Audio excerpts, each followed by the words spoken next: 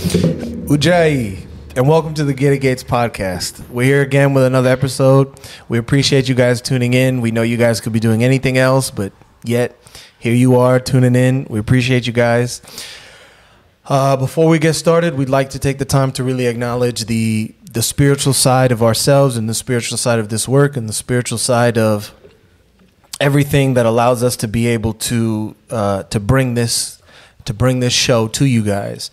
So we'd like to acknowledge all the ancestors standing behind this great work, all the deities that are standing behind this great work, all the powers of nature, everything that's standing behind this work, and particularly the founder of the Earth Center, Nebnabala Musa Moradinabig, as the founder of the Earth Center, our master that allowed us to have a way back into the traditions, and all the great ancestors that have, sacrificed their lives and became great ancestors so that we were able to benefit from this work and find ways back into this this amazing and ingenious set of knowledge. And before we get started into doing who we are, because we do that all the time, a word from our sponsor, Sauce Hot Sauce. Sauce Hot Sauce began in 2007 when a small group of students traveling in West Africa were trying to think of ways to support charitable projects. One of the students traveling happened to be an artisanal hot sauce chef, and right there, Sauce Hot Sauce was born. Since then, Sauce Hot Sauce has prided itself on making exceptional artisan hot sauces with high-quality ingredients to support good causes. We continue to do this with the best and tastiest offerings of sauce flavors to date, with a focus on supporting displaced families in the Fada and Gourma region of Burkina Faso with the revenue from our sales. Shout out to Sauce Hot Sauce. It's wonderful. It's tasty. You could be eating a very bland meal. You use Sauce Hot Sauce. It'll spruce it up, bring you right up to par. You won't even notice that there's no spices. You go visit your in-laws. You don't like what they're cooking. Keep a bottle of Sauce Hot Sauce in your pocket, in your purse, in your knapsack, in your merce. If you're like this guy and you got a merce, whatever it is, keep it on you. Keep it ready and locked and loaded. Get you some Sauce Hot Sauce. You sound like you're speaking from experience. No, I don't know what you're talking about. Don't try to put me out there like that. You can't prove it. I don't know what you're talking about. My name is Tatip Samahekwa Namir. I am your host, and I'm here with my co-host, Kaji's Riemann Saikapta. And we have Teddy Shot Mahekwa. And before we get started, there's just a few things I really want to shout out in terms of events. Like this weekend, we will be at the International African Arts Festival in Brooklyn. So we'll be there starting tomorrow all weekend till the 4th, right? So we're going to be doing a lot of content. We're going to be doing a lot of things. We're going to do a lot of giveaways. We're going to be out there repping hard. So if you are in the tri-state area and you're coming to the International African Arts Festival, please come check us out. Please come visit. Please come say hello. Please come see us. There's a lot of stuff we're going to be doing. We're going to be shooting a lot of things. We're going to be giving away a lot of stuff. So if you haven't come to see us when we're out vending at these kind of events, we go hard. And, you can really come and check us out and talk to us and connect with us.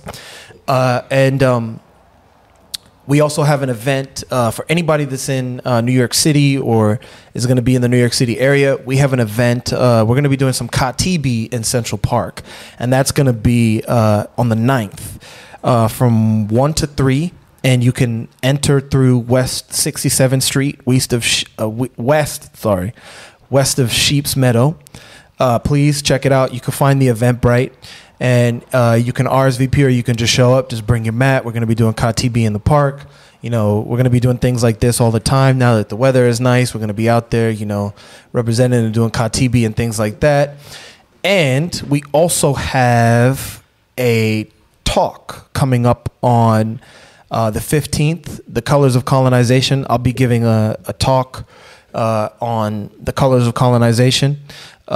Really the origins of why we refer to ourselves as black or why we refer to ourselves as white, and all these different, colonial terms that we identify with and then really champion and, start living according to. That's going to be on the 15th That's at the Weeksville Heritage Center. So please, if you're in the area and you want to check it out, please check it out. And we have a very special event that weekend, right? That weekend, we have a very special event that is a first time ever Dogon retreat. So what we're going to be doing is, there's a lot of people that have been asking us and trying to find out, okay, hey, how do I get to the pilgrimage? You know, what happens on the pilgrimage? I want to come to the Dogon villages. I want to do this. I want to do that. And for those of you that haven't been able to do that and haven't been able to make it out to our temples in West Africa and know about all the, intricate works that we do and all the intricate temples that we have back home, this is for you. We are going to be bringing our temples to you. We have a temple in upstate New York, and what you're going to be able to do is you're going to be able to attend a purification retreat. So it's going to be 3 days, action-packed. There's something for everybody. There's something for the ladies. There's something for the guys.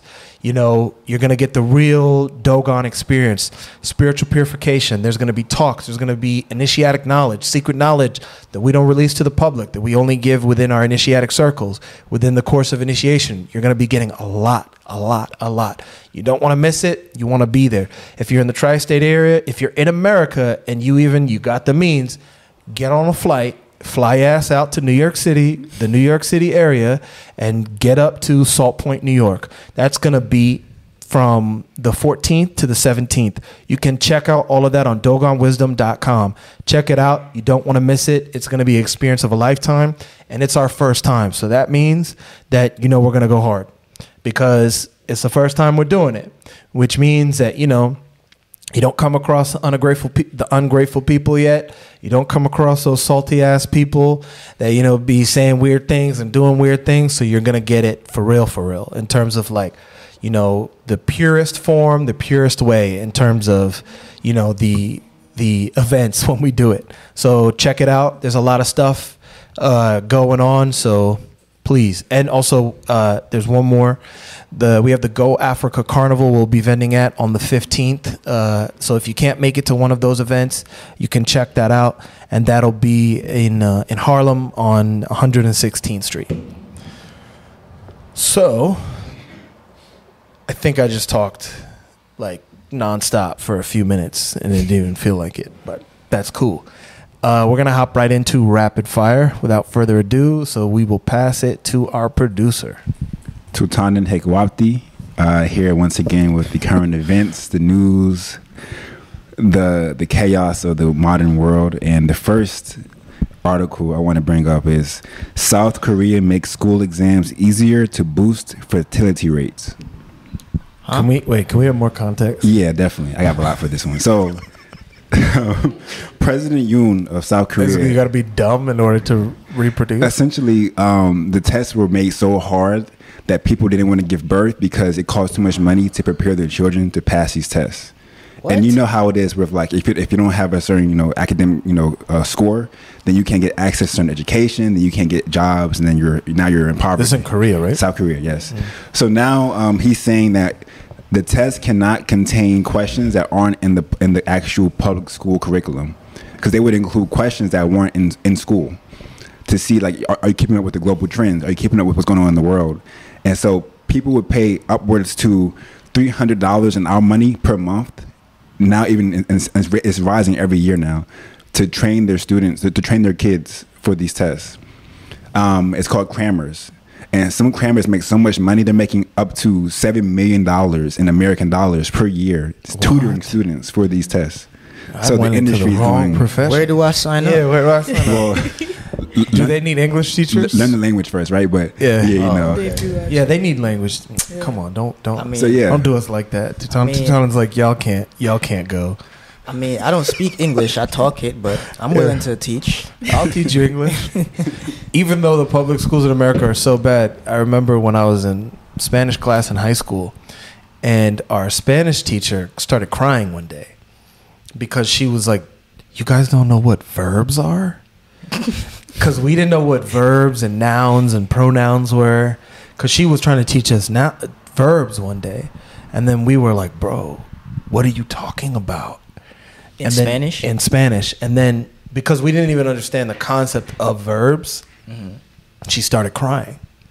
And she was like, I can't believe that this is my job. She's like, why? Like, what are they teaching you guys in English class?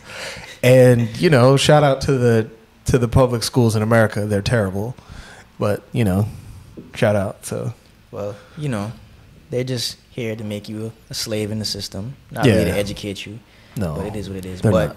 definitely sign me up if they want to learn English, because I'm down for that. $7 million, I need that. Bruh. ASAP. But the funny thing is about the Korean culture is that they not only, like, when you see, we live in a Korean neighborhood, where the temple's in a Korean neighborhood. And I used to work at Samsung, right? And so I've been around, like, the Korean culture, because Samsung is a Korean company. You know they have a city? They have a city. Samsung, the company. Samsung as a company is so big, it has its own military. What? Don't play with these corporations. Yeah. To defend what? The corporation. You said what? Like Black Ops kind of thing? No, like a military, bro. Like, Samsung is so powerful as a company that the South Korean government technically, like, has to work with Samsung on anything that it does. That's how powerful Samsung is as a company. Don't they actually make some of the weapons for some people? I mean, they make everything. That's the thing, is, like, do not play with Asians. Like, don't play with Asians and how they are with culture, because Asians are, you got to respect. Look, man, I saw a stand-up the other day. I didn't watch it, but I saw a clip from Jimmy Yang. You guys know who that is? No. You guys seen Silicon Valley? No. It's really good. But anyway, there's a Chinese character on there, and he does stand-up. And he was talking about how the Chinese, like, when you go to a Chinese restaurant, like, the guy that's cooking in the kitchen is, like, fresh off the boat, and he's, like, a Chinese dude, and he doesn't give a shit. And he's just, like, cooking. And just, like, the difference between, like, how the Chinese move and how they function. And the thing is that, like, what a lot of people don't know is that Asian cultures, right? We know this. Asian cultures still have a lot of connection to traditions. And because Asian cultures still have a lot of connections to traditions, they are moving with a lot of modernized ways, but they're still connected to traditions. It's backed by traditional It's values. backed by traditional values. So you're dealing with, that's why they say the Chinese intelligence agency is the most powerful intelligence agency in the world, because every Chinese person doesn't look at themselves like a foreigner. They look at themselves like Chinese first. So if a Chinese intelligence agency goes to a Chinese citizen that lives in America, they will sell out America because they are looking at themselves as Chinese first. So yeah, don't play with, like, the way the Asians have a dedication to, like, education, and have a dedication to, like, you know, excellency, whereas that here in America is just, like, you know, complete shit show. Yeah, this is a big topic. We'll spend all day on this. So let's But it's try to big, because that's the interesting part, which I think a lot of Asians or children of Asians who immigrate here end up having that identity crisis, because you're pushed to focus on your education, you know, to kind of honor the sacrifices that even your parents made to give you that opportunity. But then you end up kind of having that crisis between what you're being taught and focusing on that, and then what is your link to your actual culture, you know, and then is there as much focus on that as much as doing well in school, and then using that as your ladder to, you know, get everywhere else. So it's almost like maybe the immigrants, the people who are, you know, coming first, maybe they don't have that much of a problem, but then after that, what are the sequences that opens, you know? Well, that just shows the power of America, right? Because it's almost like a vacuum. They call it like a melting pot, but, like, what's really melting in the pot is, like, you and your culture. It's like you come here and then you kind of start to lose yourself, because you want to assimilate into how things work here and assimilate into how people move and how people are. So in a sense, you kind of, like, lose yourself, like you're saying. It's just the whirlpool of America, you know? But again, this is a very deep topic, so we should kind of, Yeah. Wait, go ahead. The pot is TikTok at this point. Oh, TikTok. The melting pot. Yeah. Talking. So, once again, we're back at this topic. Toxic smoke from Canada wildfires have come back to New York again. And, you know, in recent days, Chicago has been named the worst city in the world for air quality. So they're saying that it's still continuing, you know, wear masks, you know, this whole thing. Thoughts? I mean, this is the third week in a row that we've discussed the Canada fires, but it keeps showing back up. And first and foremost, can I just say I hate Chicago? Like, I just hate Chicago as a city. I just don't like it. I've spent months of my life there, and I'm trying to figure out. Like, I was listening to Kanye West. I was listening to Kanye the other day, right? And I was just like, bro, like, how did you do it? I mean, he was born there. Yeah, I know, but I just was thinking about it, and I was just like, I don't like Chicago, bro. I don't. I mean, And I feel guilty for not liking it because our USA headquarters is in Chicago. Shout out to the Earth Center, Chicago, but not shout out to Chicago as a city. yeah, I mean, Chicago is a very interesting place. I think out of all the places I've been in America, I would definitely label Chicago as the strangest energetically I've ever been in. Like, it just feels different when I'm there. Like, being at the Earth Center is one thing. We're not even talking about what they want us to talk about. We're just talking about our hate for Chicago. But wait. To receive, Go ahead. Perhaps it's bad karma that they're dealing with. No, I mean, I think America in general is dealing with bad karma. You know what I don't can't just point out Chicago. You know what I don't understand about this smoke thing, though? Because I've heard from people from Canada that the smoke is not even that bad where they're from, in Canada. So Yeah, I mean, what does that mean? I don't understand. I mean, so what they're saying that Chicago is getting the brunt of like the bad air, Tutana? Yeah, apparently. You know, I guess I'm not sure why. Maybe it's like their location to like the Great Lakes or something. I don't know what it is, but yeah, they have the worst air quality now in the world.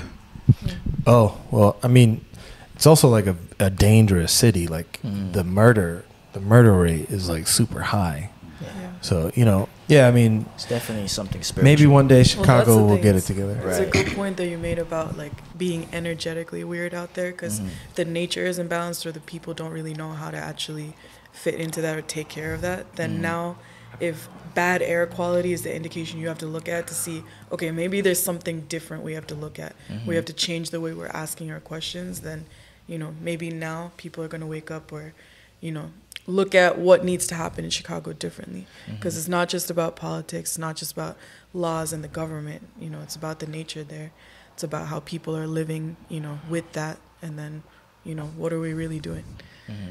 I knew having Terry Schott on the show, we were always going to get like deep, intelligent answers.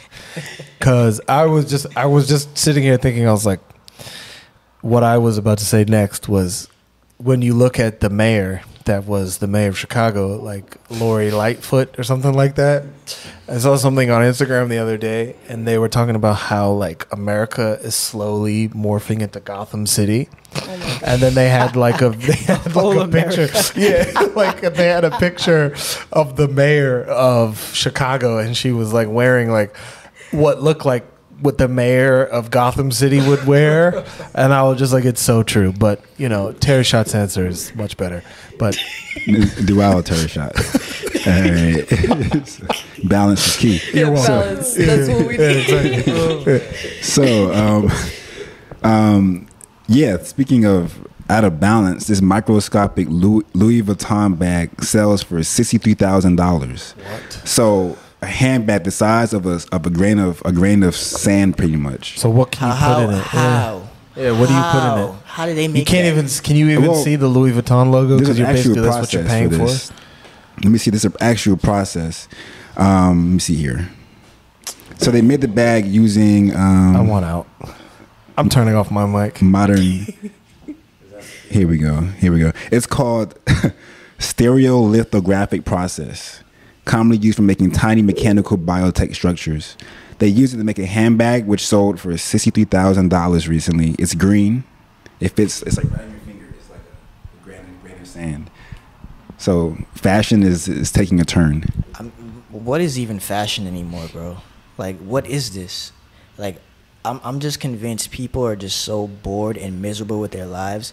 They're finding more and more ways to just do stupidity. Because, like, what else is there? You know, I saw a video one time of a guy, he supposedly he's a millionaire. And he said, you know, at some point, when you make a certain amount of money, there's nothing left to buy. There's nothing left to do. So it's like we just gotta keep coming up with ways to just distract people and just do BS. That's what it is. It's a big distraction. Yeah, it just don't make no sense. Because everyone's probably having the same reaction we're having right now, which is like, what? You know, and then having that same kind of like, how is the world getting to this point right now? Mm-hmm. And da-da-da. But then it's like, what does that actually do? But everyone's going to be talking about it. Everyone's going to have that reaction. And then it's going to be the next thing that comes up that's that ridiculous. And then we keep going in those circles. Yeah, vicious cycle. Precisely. And this idea of novelty, right? If you have something that no one else has, now it seems valuable because look what I have. I'm the only person in the world who has this microscopic bag. So with no actual value. That's insecurity. Yeah, but you can't prove that you have it. That's true. It's a grain of I got microscopic Louis bag. Like you can't even prove that you have it. So what are you gonna like? You're gonna put your finger close to the camera and be like, "Stunning on you, broke ass bitches," like on Instagram. Like, what are you gonna do? It's madness. It shows what you're even saying, the lack of innovation or lack of thinking to not be able to spend money in a way that actually has a purpose. So, yeah. Next topic. We have Madonna reportedly hospitalized in ICU after she was found unresponsive.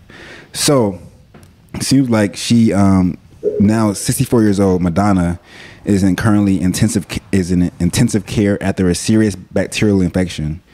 It paused her Celebration World Tour, and, you know, she's in recovery at the moment.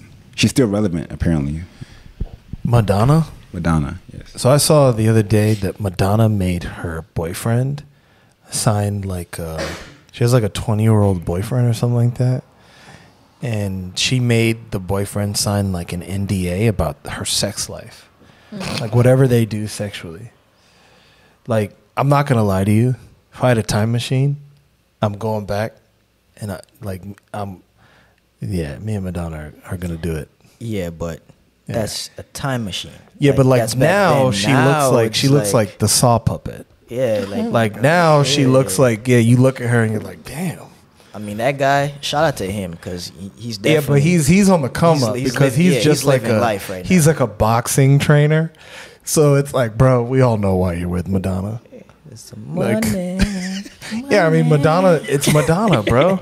Like, I heard... Clout. Yeah, I mean, not only clout, like it just... Nah. Yeah, that's a come up. I don't care if it's Madonna. You don't get no clouts for touching an old lady like that. Yeah, It's but just Madonna, the her vagina is probably like so surgically like up to date. Like Madonna has probably done so many surgeries on her vagina. You saying she makes herself a virgin again every month? Probably, bro. That it's probably been tightened. Oh, man. It's probably been like rejuvenated. It's probably been through so many surgeries. Bro, it's Madonna, bro. You seen her face? I don't want to. You think she's not you think she's not doing those surgeries on her vagina? Like when you look at her face? You're probably right. Bro, there's no way Madonna's vagina is not rejuvenated. There's no way. It probably costs the same price as the bag. It's like what, the Louis Vuitton bag? What was the cost of the Louis Vuitton bag? $63,000. It's gonna be The bag is $63,000? probably more than the No, actual bro. surgery. Madonna's probably spent like millions on that vagina. If she's doing it every year, I mean, Bro, it's definitely. Madonna, bro. Look at her face, bro.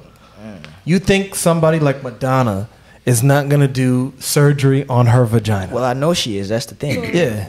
spend some time thinking about this. It's Madonna. Look at her niece. She's looking at us like, what's wrong with y'all? Seriously. How did it All right. Next. Yeah, whatever.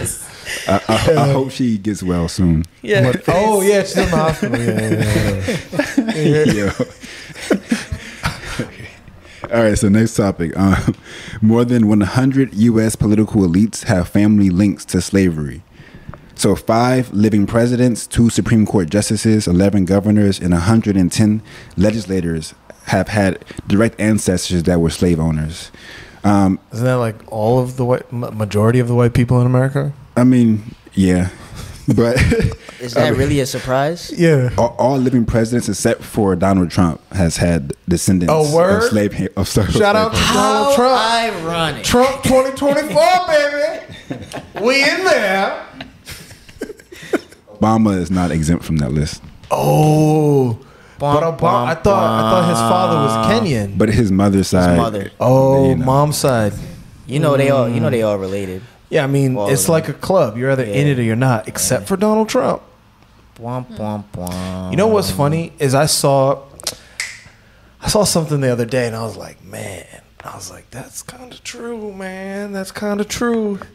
Is they said that the last president that was anti-establishment, that all the intelligence agencies were trying to take down, and all like the military, like all the powerful forces within the United States government didn't like and was trying to take down, and they succeeded in it, was JFK.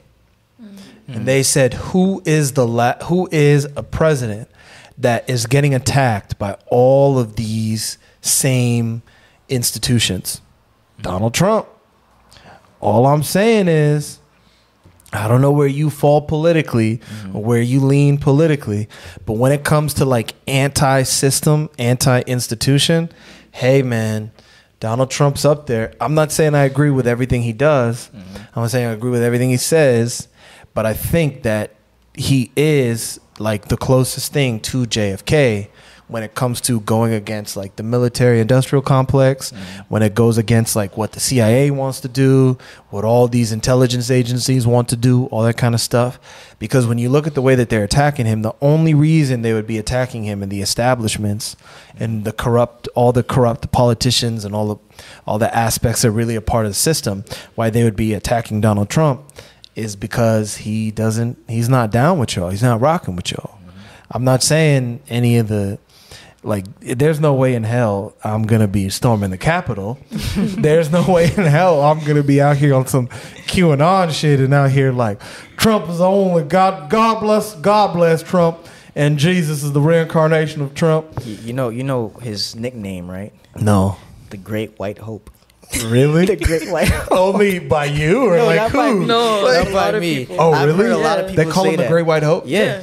But that was supposed to be like a white boxer, like when they would be able to like stand up to like the dominating black boxers. Oh, So really? now they're saying like the Great White. You didn't know that? No, I didn't know that. Yeah, why? Why didn't you know that? Because I just didn't know that. Yeah, but you know that Donald Trump is a great. You guys know that you didn't know that either. Yeah, 'cause you never know anything pop culture related. Oh my gosh. But like That's not pop culture. That's politics. What the Great White? That- you guys have never heard of the Great White Hope? No. No. But Yeah, I know that's- that yeah. they call Donald See, Trump. Chitana's over here like, yeah. You guys never seen that movie, The Great White Hype?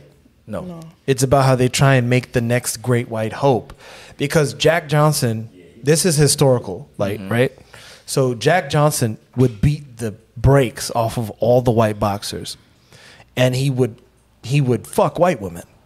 So because he was beating the brakes off of all the white boxers, and he had white girlfriends, they were like, we've got to put a stop to this, because this is like in the early 1900s, right? Clearly. So they were like, what can we do? And then they were like, we have to come up with a white boxer to come up against Jack Johnson. And that's where the Great White Hype, the Great White Hope comes from, is because white people here are like, yes, get him. And that's where it came from. So, you know, Right. I don't know if you can call Trump the Great White Hope. Well, but that's what That's they what want. people have called him. I'm not saying that's what we call him. Yeah, yeah, That's yeah. a nickname that was given to him. But I think it's interesting, though, They're trying to Right. tell us to wrap it up. So just make your Just point. real and then quick, we'll go. I just Yeah. think it's interesting because we're not at all political, but I find that most black people or people of so-called color tend to swing to the Democratic parties, right? Why? The Yeah. Democrats suck. Right. Democrats are actually the ones And they're who trying to turn actually your own children slaves into and all that, right? transgenders, yeah. Right, exactly. Yeah. But most of the values that people of color have, are in alignment with what Trump is saying and what Trump is doing. But for some reason, because of the media, they all hate Trump, but they love Joe Biden.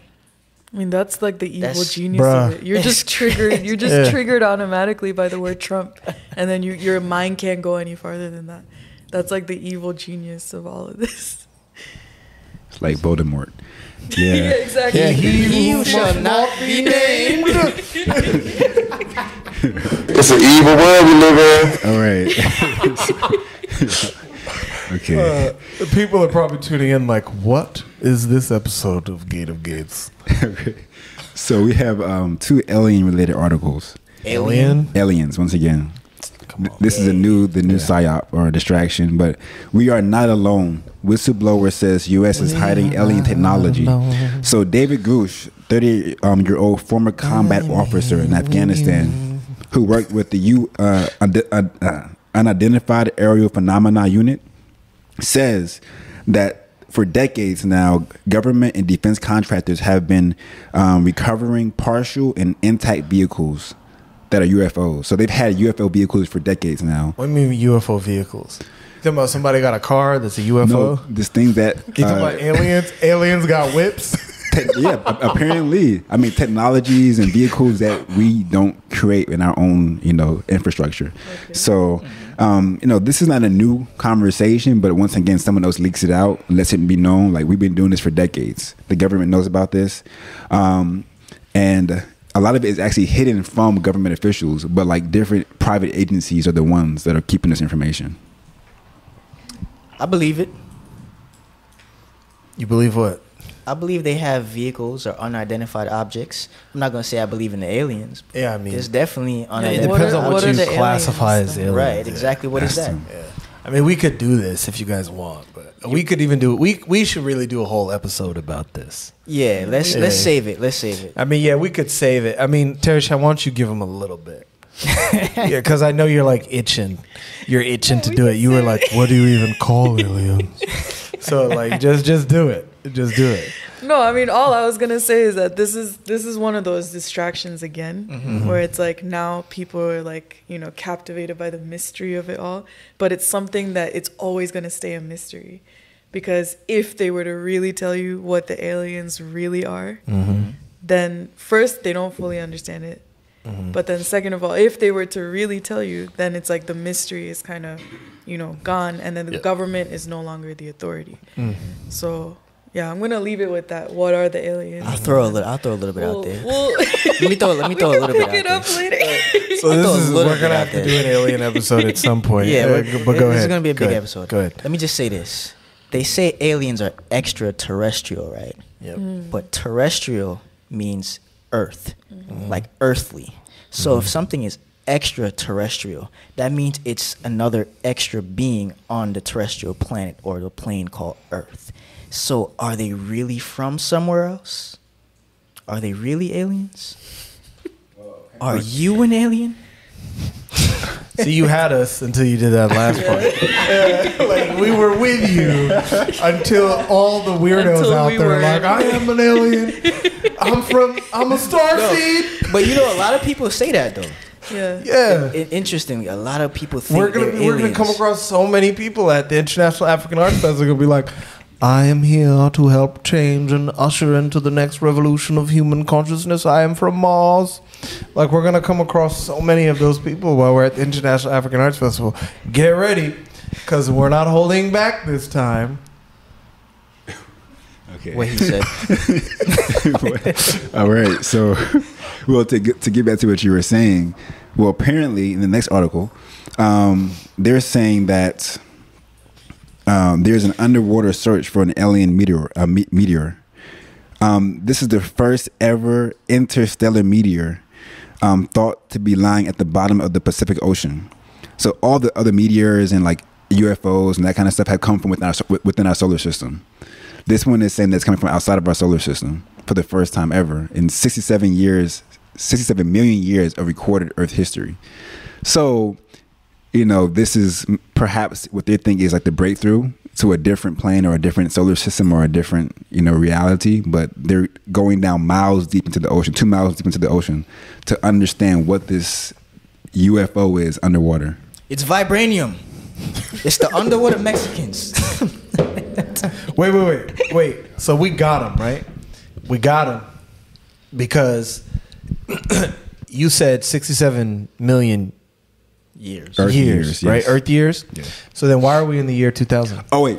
Oh, You went there. Okay. Oh, that's you Is that where we're going?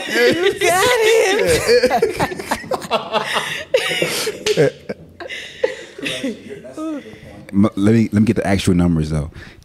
It was 230 million years. 66 million years since the dinosaur meteor that was supposedly extincted the dinosaurs. But See, this is how little. Still. This is like the mystery of it all, because this is how little people know, right? I'm gonna drop like a little thing. Right? Okay, do it. Every single time there's a thunderstorm, and then you even see the lightning, and then you hear the sound, right? You hear like the sound of something like crashing.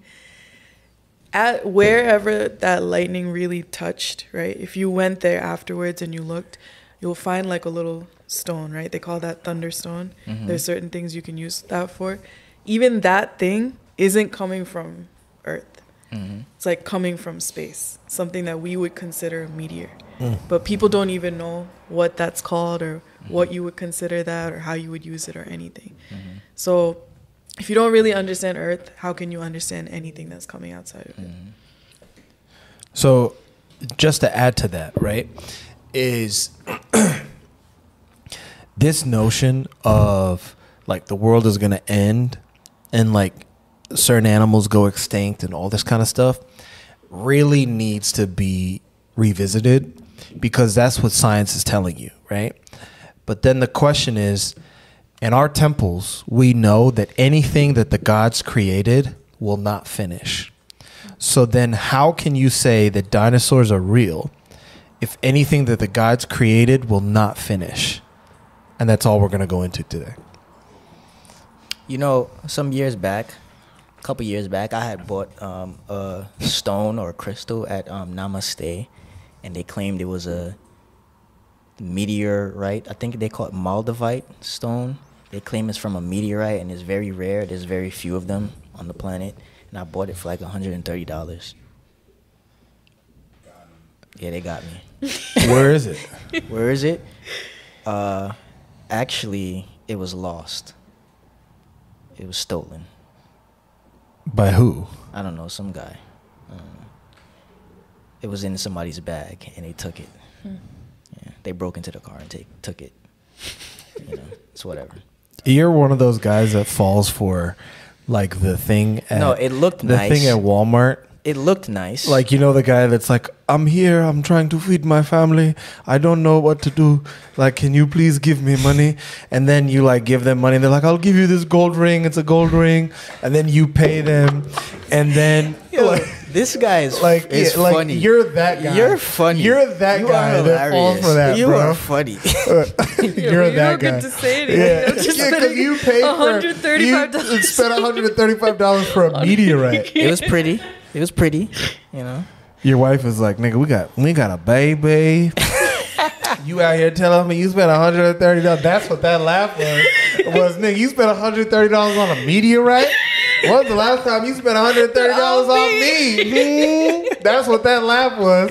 She was out there like, I got your bitch ass later.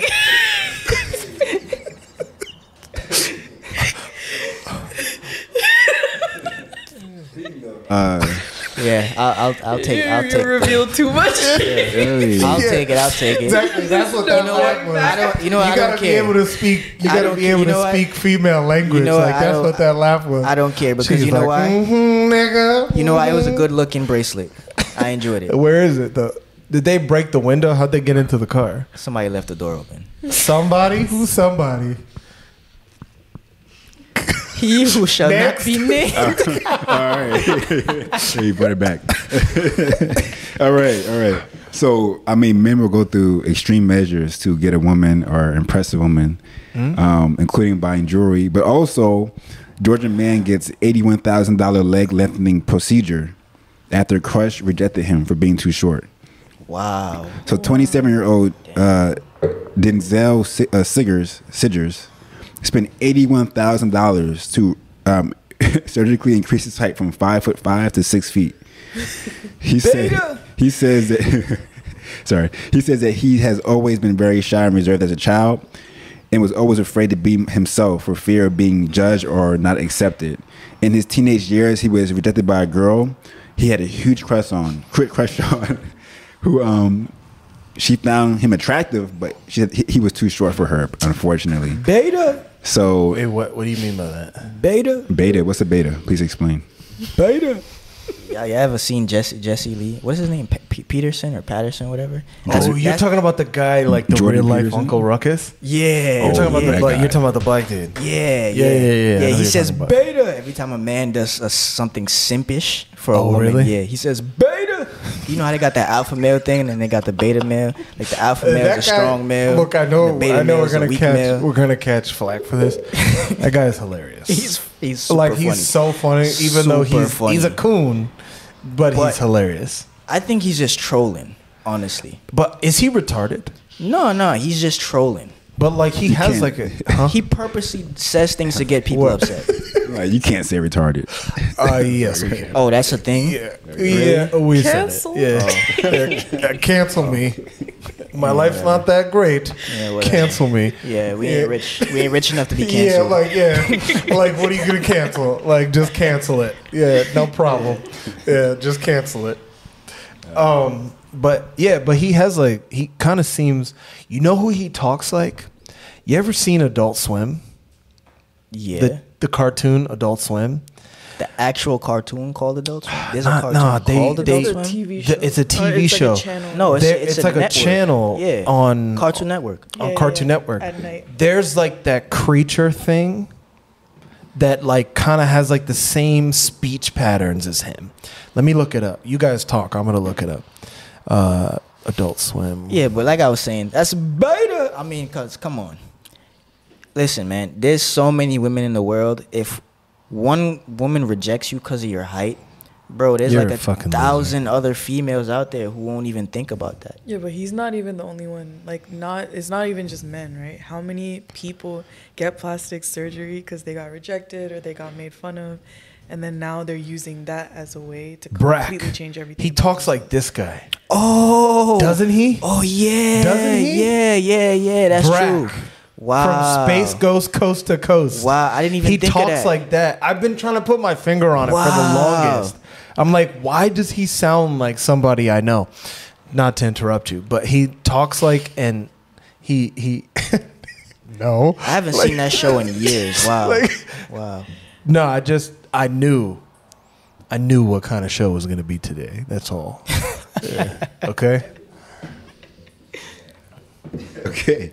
Yeah, but there's a lot of losers out there that go and get plastic surgery to feel accepted. Yeah, It's man. unfortunate. Come on, bro. No, but Like, now even younger people are doing it. I mean, women have been doing it since the dawn of time, since plastic surgery came into the picture. But now, just like these loser ass dudes are doing it too. yeah, it's sad, But- man. It's sad. Oh my God! Oh! Let him cook. Must be true. Oh shit. Oh man. Okay. Cool. I mean, my thing is like your legs are too long now. So what are you gonna do about that part? Like, you know, According to you, Yeah, you your don't like legs it. are yeah. You're gonna reject Yeah, but you're like 6'3", bro. That's easy for you to say. He has It's like, experience. that guy was 5'5". He has experience. He knows what he's talking about. Yeah. So like, are you telling us that your height is a curse? no, he says not, I'm unproportionate, but that's he only made his legs that how long. you So, he only, You ever I seen see that? what you're saying. Like he's built naturally to be short. Yeah, and then he but his just legs are extended long. his legs. So now he just looks funny. yeah. You ever See seen what that? insecurities do? That's crazy. You ever seen that episode of Chappelle's Show when that lady is like, I wish my boobs were smaller. And then he shows her all the things that could happen if her boobs were smaller. That's you, bro. You're Dave Chappelle in that skit that's like, now your legs are disproportionate. I think Dave would disagree. All right. No, Dave. Okay. If we can get Dave Chappelle on this show, I think he would agree. Okay. I don't know if we have the budget, but Dave, you should come on the show. So let's get into this last topic. So Supreme Court rejects affirmative action in ruling on universities that use race in admissions decisions.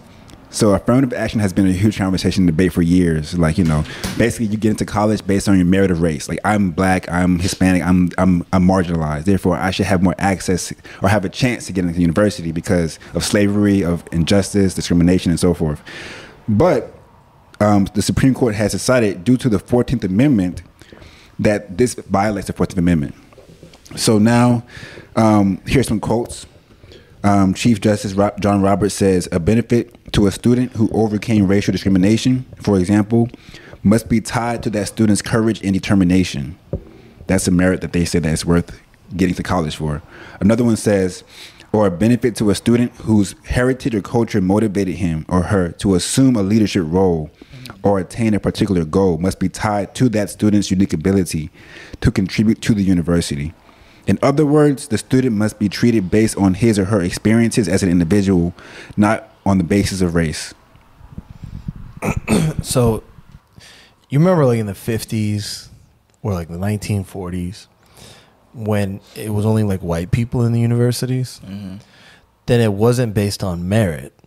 It was just based on the fact that like anybody could get in. Mm-hmm. Because you could be, like, that's where this notion of like white mediocrity comes from. Mm-hmm. Where it's like the argument for affirmative action is like you have like mediocre white people that can get in because they're white. Because the norm is like, let's make sure it's like a white space. Like, and it's only, you know, kept up by like white people. So you can have like mediocre white people. Like, everybody sitting at this table is not white, right? So we all understand, like, I know you especially understand this because like we're going to take it to like the heights in terms of where you could take it to like in the system. Right. Is like you can have like mediocre white people and then they will be sitting there acting like they're like excellent. Like super intelligent. And they'll be like a D student, but then they have the confidence of an A student. Right. Or they feel like they're, you know, equipped to comment on things or to like they feel like they're super informed because their conditioning is like you're the one. Like you're the best. So I call bullshit on that notion. Yeah, I agree, because that's actually a very, very good point, because I've heard this argument from a lot of other people. What's that girl's name? Candace Owens. Candace Owens, yeah. Yeah, like one of her main points is she's that cool. Yeah. I kind of like she's her. Cool. She's intelligent. Cool. She's intelligent, but she's coony. Yeah, she's very coonish. Very much. Yeah, she's coonish. She needs to get rid of the perm. Yeah, but that's another thing. But she does have a perm. You're right. She needs to get rid of that ASAP. You're self-hating. But like part of her argument is that you shouldn't necessarily have to get into these schools just because you're black, and that actually diminishes like your culture or diminishes the fact that you come from a certain group of people, because it's like if somebody just gives you something just because of that, it's almost like a handout or a charity. I mean, like you don't earn anything. But from what you're saying, right, if white students can be mediocre and just get in because they're white, then is it any different that you can get in because you're black? No, but that's the thing, right? Like even me, I went to a high school where it was a lot of Asians, right? A lot of children of immigrants. Damn, you know that the competition was thick. Yeah, like you could tell. And then it's like literally every single one of us killing each other. No, but it's like every single one of us, right? You have to be in like 5-6 different clubs. I was taking AP classes in sophomore year, like my second year of high school. Yeah. Man, I took classes during the summer so that I could be in AP classes in my sophomore year. I took AP classes my junior year. And when I got there, I was like, Bruh. Oh, okay. I'm that's good cool. on this. I took classes for a week, and I was like, peace. You mean like in school? In, You took no, classes in for a college. week? In college. Yeah, For no, I 1 didn't. week, I was didn't like, take. peace. Bro, that's high school. No, AP but classes are in that's- high school. Oh, really? Keep going. So what's No, so but what's that's those the thing, classes? right? So No. wait, hold on. No, I need to understand now. So what's those classes you take in college where it's like you're trying to get all the extracurricular In whatever? college? Yeah. Electives. Oh, that's Electives. electives. Yeah. Oh. But AP. Forgive AP my is a my college- ignorance. AP It's a even college counts, accredited yeah. course that you Like, take get in high college school. Credits. Oh, I did Yeah. that too. No, you didn't. I did. Did you? What'd I you did. take? I don't remember. No, but that's the thing, right? Like, for Let me all of let me us- join the scholarly Yeah. academics. This is why we okay? need affirmative action. Yeah, because you're out here trying to get affirmative action just on merit alone. You're like, yeah, I did that too. Yeah, I was in AP. AP, advanced. I'm not going to say it. I was going to say something else, but anyway, go. No, I was just saying, like, mediocrity wasn't an option, right? Like, Yeah, you don't of even course. understand That's that in your household. concept, right? No, but No, so just many. in general. It was like bro, a it's shared. a school filled with Asians. And We immigrants just in talked about general, this. all Immigrants- different, yeah, of all course, yeah. different, backgrounds. But it was like mostly people of color, and then it's like you knew there wasn't room for mediocrity. But what all of this does is that it's also a distraction because now it makes college seem like this forbidden fruit that for us to equalize the tables and everything, we need to now get in there. But once again, you're asking for a seat at the same table of the people sitting at those, at the Supreme Court making these kind of decisions. Right. Because at the end of the day, the college structures are still a colonial institution. Yeah, of course. So you're not really learning about yourself. You're not really learning about your culture by trying to advance yourself in that system. And then the more you kind of advance in that, the more you kind of lose that connection to your roots. But that's what every single person is pushing for. Of course. And then once you get that distinction, it almost makes you forget that there's still some kind of void or there's still something missing. Well, in a way, because this ties into our topic today, because it's kind of like reverse cultural appropriation, because like they get you to culturally appropriate their system, and their system is the education system, because the whole thing about America is that there's no culture, and because there's no culture, the thing that they That's- have to get you. That's something that's something very dangerous to say, right? What? That But it's true. America has no culture because Yeah, the culture is no culture. People here are so patriotic that you would get stabbed if you walked out in the street and said that. Yeah, but it's true. It is true. But what's the It's culture true. based on? What's the history? Yeah, That's what there's we're no gonna get culture. into. We're gonna get into. So it's like their whole thing is like, how many people can we get to culturally appropriate our no culture or our lack of culture? Right. Which is why growing up as an immigrant or growing up as a person coming from real culture, somebody coming from the Caribbean, somebody coming from Africa, somebody coming from India, you come from culture. So you come from culture. But then the thing is like you show up to school with patties, you show up to school with curry, you show up to school with some okra sauce, and people are like, ew, Oh, yeah. what's that? Like, and then they're like, why don't you get Lunchables, you broke Jamaican? Or like, they're like, Or calling you an African booty scratcher, all this kind of weird stuff. what would they call you? No, it's me and my, I remember me and my Yeah. sister, they would be like, oh, like that smells, like what's Yeah, that? but hold on, what would they, because like, there's like the whole term, was there like a derogatory term for Jamaicans? Coconuts. Coconuts? Yeah. That's what they called you in Yeah, they call all Caribbean elementary people school? that. Yeah, Really? coconuts Never or heard that before. coconuts or African booty scratchers. Oh, they just rope you in with Africans? Yeah, Call you because- African Jamaican booty scratchers? Yeah, if you were Nigerian, like if you're Nigerian, right, or you're Jamaican, for most people they couldn't tell the difference between your so-called English or your pidgin or your patois, so they would just rope everybody into the same category, the same boat. Indian people call themselves coconuts if they're brown on the outside and white on the inside. So like if you're like Wow. if you're like totally down Like with the system, whitewash, yeah. like whitewash, Like you if just you you're a lost your coconut? culture, but you're just brown on the outside, they call themselves coconuts. Oh, So Or that's people like call you coconuts. So they actually take that name on to themselves, yeah, or like proudly Oreos. or like You know, Not proudly, but it's just, So wait, there weren't any like derogatory terms like white people would call you as an Indian person growing up?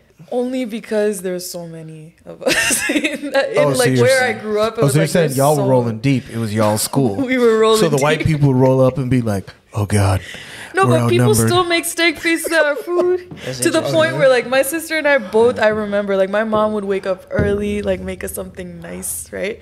And then me and my sister both individually asked her at some point, why can't you make us like a peanut butter and jelly sandwich? Oh, We want it in a paper bag. Like she got us like a nice lunchbox with all the, like the sections to put all the like different things she Yeah. made and all that. And then we're like, we want a paper bag. wow. So These kids was Like- tough. These kids was tough. yeah, but Imagine look, you have a nice everybody, lunchbox, bro. Everybody some did that. food. You did that too. To Don't who? front. I didn't do you it to did nobody. that too. Yeah, but No, I you never. know. I'm saying like those white kids growing up, They get you. like they got you too. Don't even front. So the thing is this though, I never really grew up around white kids. We had one white kid and Where'd you grow up? in Brooklyn. Saying there's no white people in Brooklyn. No, honestly, no. Where I grew up, Not now, nigga, not now. Well, not now. Now there's a lot. There's a whole That's their bunch city, now. yeah, It's that's their theirs city, now. yeah. But when I was growing up, we didn't really see much white people. So everybody we saw was black. But the difference was there was the black Americans and then the Caribbeans and Africans. Yeah, because So- that's an important distinction, right? Right. There's black Americans. And then anybody that has the skin tone of black, but is not American. right. Right. So there's like the Caribbean. There's like people from the Caribbean. There's the Africans, and those are two different things. Yeah, they're two Important different distinction. Important distinctions, right? So when I was growing up, we literally had one white kid in our entire class Was he down? and one Spanish kid. The white kid was down to the point where you wouldn't even tell he was white if you were not looking at his skin. And I say that because his mannerisms and the way he acted was almost like another like reverse cultural appropriation kind of situation. It's So like you're saying he maybe was at like- home he was eating a- chicken breast with broccoli, but when he would come yeah, with when us, yeah. it was rice and peas and jerk chicken. He was like, "McCall walk, McCall breathe." But then when he goes home, he's like, "Mom, can I get a peanut butter and jelly sandwich?" Basically, yeah, that was the situation, and it's so funny. That one white kid was always the angriest out of the group. Yeah, because Always he the was one out of trying to place. prove something. Yeah, he was out of place. Yeah. Always, it's like that Dave Yeah. Chappelle episode Yeah. where it's like he was saying the dangerous guy in an entire group of niggas is the one Yeah. white guy. Yeah, of because course, that yeah. one white guy, Of course. is going to be the one to do the craziest Exactly. stuff because he's got He's the like, "I'm most to down." prove. Yeah. Right. So the reason why I asked is because our topic today is on cultural appropriation, right? And it's on topic. It's about cultural appropriation because we're going to be doing the International African Arts Festival tomorrow, and for the next few days. And so there's this notion where black people feel like their culture is their culture, regardless of their conditioning, right? And that becomes a problem because you can have, like, what makes us different as an organization is we have Indian people, we have white people, we have Colombians, we have Mexicans, we have Asians, we have, you name it, Colombians wherever, is everywhere. niggas. Yeah, I mean, they're light Colombians is skinned niggas with a little yeah, shade of they- with a little shade of coconut. You're ruining our clip, but like, so I mean, it could go in there still, but like, so we have everybody from everywhere, right? So we're the only real comedic organization. Like, let's be real. Shots fired. I don't care who you are. Temple of Anu. What's the other ones? Shrine of Ma'at, the Infodishi bullshit, the Baba Heru bullshit, like all of those places, like, come on, bro. We all know you're not standing on nothing, right? We all know you're not coming from real traditions. Like, you guys aren't really standing on anything, right? So you guys are all cultural appropriators because, like, we got to call a circle and a square a square. And I want the smoke. Come see me. I'm going to be in Brooklyn tomorrow. I'm going to be at the International African Arts Festival, and I'll debate you in person. So if you want it, come get it. You know, So, and what you're saying is actually pretty big because it's like you said, black people, especially here in the West, have this idea of everything that has like a black name or started by blacks or so-called blacks Is automatically theirs, right? Because of colonialism, because of slavery and all these different things. Now, here's the thing. Growing up, I noticed the distinctions between, like I said, blacks born here in America, which I just say Africans born in America, and then Caribbeans, which is just, again, Africans born in the Caribbean, and then Africans born in the continent of America. I noticed the distinction because you can clearly see that each group had different cultural habits based on their circumstance. But at the root of it, you can still see that there's like a main core thing that's binding them together. Now, when it comes to blacks born in America and in the Caribbean, right, you find a lot of people feeling like, hey, if it has a black face, it belongs to us automatically because we lost this, we're owed this, we're owed that. But those two groups at times, not so much the Caribbeans from my experience, tend to look at Africa and people coming from Africa and sometimes in negative ways. And also vice versa. You might have some people from Africa looking at blacks from the Caribbean or blacks from America in some negative ways due to what's being portrayed in the media, right? Again, divide and conquer. We all know what that really is about. But this negative way that these blacks who are born in the West view blacks in Africa or view cultural things about Africa kind of makes the argument of everything black being ours kind of mute. Because if we're talking about cultural appropriation really, if we're talking about the real definition of it, is to actually appropriate things inappropriately without having an understanding of the culture or being involved in the culture or actually appreciating the culture. So this is going to hit a lot of people's nerves, but a white person who spent more time in Africa or has actually took the time to learn the culture and has actually took the time to know what certain things mean, like what drums are for, what certain fabrics are for, what certain spiritual practices are for, is more so appreciating and actually living the culture more than somebody who's just actually saying they are owed the culture just based off of their skin tone or based off of what might necessarily be in their blood. And there's a simple word for that. There's a simple word for that, and it's called entitlement. Thank you. Hold on, I want to find out what this sound is. Sensational.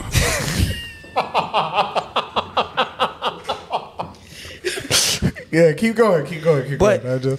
you would even find again, same black people born outside of the continent actually have negative things to say about certain African traditions.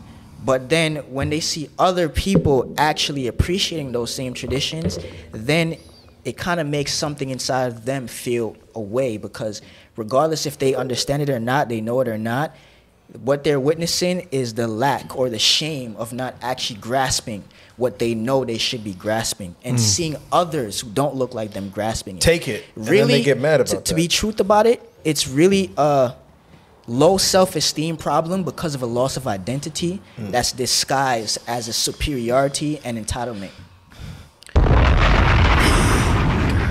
And look, That's the thing. I mean, that's the thing that comes with entitlement, right? There's a concept of mediocrity that comes with that too, because you think that just because you are owed something, affirmative action, white people, just because you're owed something or you lost something, that now it's supposed to come to you easy. But I think every single one of us, at least here, we know that, okay, we might be coming from a culture, but now we have to earn it too. As in earn our place in it by actually taking the time, putting in the hard work to understand what it is that we're actually coming from. And that's the part that's not automatic. That's something that from the time humanity, like a person was born, that's something you have to be taught. It's not something that you just have. Maybe you have that in your blood, maybe you're exposed to it, but that doesn't mean you understand the things you see, the things you hear. And then it's like someone has to take the time to teach you, and you have to take the time to take that, hold it, put it in your life, and make it part of yourself. And trying to bypass that and then not even really seeking it for yourself because of, colonization did a number on people. But now, and thinking that, you can take the easy way out and then think that just because now, this is linked to this skin color, now that's mine, it can't be anyone else's. The thing is, there's people out there doing the work to try to earn it now, to try to understand their roots. And the thing about divide and conquer is it made us think that each one of us, our cultures are our own and had no connection with each other's.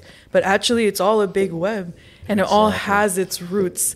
And then those roots can be the medicine that can even help you get back to your own place. Exactly. So now who are you to tell me that I can't use that bridge to understand where I'm coming from and earn my place in it? Well, that's the thing, is that you have people like it's like kind of like the crab in the barrel mentality, where you have black people that don't want to go reclaim their own culture, and they would prefer to go get another person's culture, because there's a lot of black people out here that will walk around and they look like black people, right? They have the skin tone, like they pass like the aesthetic check, but inside their brain, they think, they act, they talk, and they function, and they execute colonial ideas, and that's all they are. They're the colonizer, but they look like they're not the colonizer. Because the trick that the colonizer played on everybody was that you look at somebody and you base everything about colonization based on the way that you look. Because then if you're distracted about the way that you look, then you're not taking into account the way that you think. So if you're not taking into account the way that you think, then you don't have to worry about these people coming together to now rise up and take you down because they're fighting amongst themselves. It's that whole notion of divide and conquer. Now, black people have co-opted the divide and conquer ideology to such a degree that they won't even go get their own culture, and they will get angry at somebody else going and reclaiming their culture or their something that they feel like belongs to them. But because that person is actually going and taking like the thing that belongs to humanity, because that way of thinking in terms of divide and conquer, in terms of identifying somebody or thinking that somebody thinks or moves a certain way based on the way that they look, comes from the colonizer, then you get mad at that person. And it's like, that's not their fault. That's your fault. That's your fault because you're not taking the time to go get what you claim belongs to you. And because you don't like it, the fact that you see a white lady, or you see an Indian lady, or you see a Colombian dude, or you see a Mexican lady, or you see a Mexican dude taking it, and then you're sitting there and you're like, nah, that's mine. And then it's like, nah, it's not yours because you haven't claimed it and you aren't willing to go through the process of actually claiming it. But that white person, that Colombian person, that Mexican person, Asian person is taking the time to claim it properly. That's not their fault. That's your fault. You're just mad because you won't go through the process of going to go get it. Sensational. And you know what's crazy about it all? Like what's really, really crazy is the thing is this. Even going back to what you were talking about with going to school and making sure like mediocrity is like it's not an option. Like there's no way you're allowed to be mediocre. Like you have to go to school, you have to get the good grades, you have to get the good job, you have to be a very good slave in the system, right? Like that's the way that we're programmed. But that in itself is the idea of leaving your culture behind to go now working for a place that has no culture. That's even why that system is in place. It's colonialism. It's the extension of it, right? To take away the culture so that they can work for you. Because if somebody's tied to their culture, they're not going to work for your system. So you take away the culture and they work for you. That in itself shows power. Why? Because you now have influence over somebody else. But for people who don't see the value in now having others look at their own culture or their ancestral culture and then going and then saying, wow, that's actually amazing. I need to learn about that. I need to get involved in that. If you don't see the power in that, then something is wrong with you mentally. Because they had to force people into this system. They had to murder people into this system. They had to chop off heads into this system. Now you're telling me I can now sit here and I can see a man who is Jewish, I can see a lady who's Indian, I can see a lady who's Irish, I can see a lady who's Mexican now come and bow down to the feet of where I'm from, of African culture. I can see those people learn from it, value it, and take it, and we didn't have to force them. I can see those people dress in those clothing, and we didn't have to force them to do that, the same way we are forced to wear their clothing. So that's power. So this is the thing, is we actually have a question, and I think you're kind of touching on it, is from Chem Warrior. Is, can the colonizer understand the Kemetic civilization it conquer? Yes, because in order to conquer something, you have to understand it. And everything that he's talking about, what people have to understand is that the original colonizer are the Greeks. And the original colonizer are the Greeks because what they did is they came to Kemet, they learned everything. And they learned it very, very well. And they learned it to such a degree that they even said like, hey, you know, we got it better than the people that have taught it to us. And then they took it and then they turned it into something else. And those are the original cultural appropriators, if you want to call it, dare you call it, the original colonizers. So yes, you have to understand the Kemetic civilization because a Kemetic civilization is considered the cradle of humanity. And it's considered the cradle of humanity because it's considered the first seekers within humanity that rose up, something within them woke up, and they said, hey, you know what? We want to do something than what we're doing right now in terms of that's limited within our human being existence. So yes, you have to understand the Kemetic civilization in order to conquer it, because then when you understand it, then you can understand how to attack it, how to place certain ideologies in place that can undermine it. You know how to take Kemetic spirituality and then introduce something that closely resembles it so that people don't feel like, you know, you're really taking away their culture, you're taking away their daily activities, all of those things. So everything he's touching on and everything that I'm saying to you right now is really just there to kind of answer that for you, Mr. Chem Warrior. Like, yes, the colonizer understood the Kemetic civilization very well, and they understood it very well to the point where what they did is that they went out and they took it and then turned it upside down, meaning the Kemetic civilization, they turned it upside down, and then they used it to conquer the rest of the world, and that's the problem the rest of the world is even suffering from right now. And just to add on to that, the thing is this, a tool is very useful. Like, I can take a hammer and I can break things. I can take the same hammer and I can build something with it. Now, the Kemetic civilization is that same very tool. It's the very tool that the world used to build this entire thing that you see as the world. All of the ancient structures, the ancient civilizations, all of the many different various cultures you see in the world, they all have the same root. So again, when people see others coming to this and then they see others learning this, it's not about how somebody looks and about race. It's about humanity, because again, originally this is how humanity thrived. This is how humanity spread themselves. This is how humanity even made culture. This is how humanity made cities, civilizations, technology, all the different things that you've seen and were growing up like admiring. It was through this tool that our ancestors put out for the entire world to be able to feed from or eat from. That's the tree. That's the tree of life right there. That's the source, the knowledge. That's what they use. It's a very good tool. So just because a small group of people use that same tool to destroy doesn't mean it's not a valuable tool that the world can still utilize today. Right. I would almost Sensational. I'd almost look at it a little differently, because I think they didn't fully grasp the depth of it. No, of course they didn't, but they thought they did. They thought they did, and Yeah. that's really what they were writing on. But what they did understand really well was human nature. Mm-hmm. They understand the human being really well, and that's something that the Kemetic culture also teaches for every single one of us to understand really the depths of our own nature, the pitfalls. Like, everyone wants to look at, you know, the great things that human beings are capable of, but you need to know all the, you know, the shit that we're capable of, all the dirtiness that we're capable of, and how, you know, pitiful we really are. And the Kemetic culture understood that and then knew how to put protections in there to actually now, you know, protect against that. Mm-hmm. But the Greeks almost used that instead of, again, like you were saying, instead of to build, they almost exploited that understanding. And then now that's how they were able to get in and break people, because at the end of the day, human beings are, you know, human beings. So We have a follow-up question from Chem Warrior, which is, why doesn't modern Africa embrace a Kemetic culture? Now, Who says it doesn't? Exactly. And this is the thing, right? Mr. Chem Warrior or Miss Chem Warrior or they Chem Warrior, I don't know. Yeah.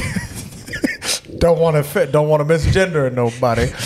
So the thing is this is, yes, you're right. You can go to modern cities in Africa, but that doesn't mean that they're still not connected to the traditions, because the Kemetic culture is the original indigenous civilization of humanity.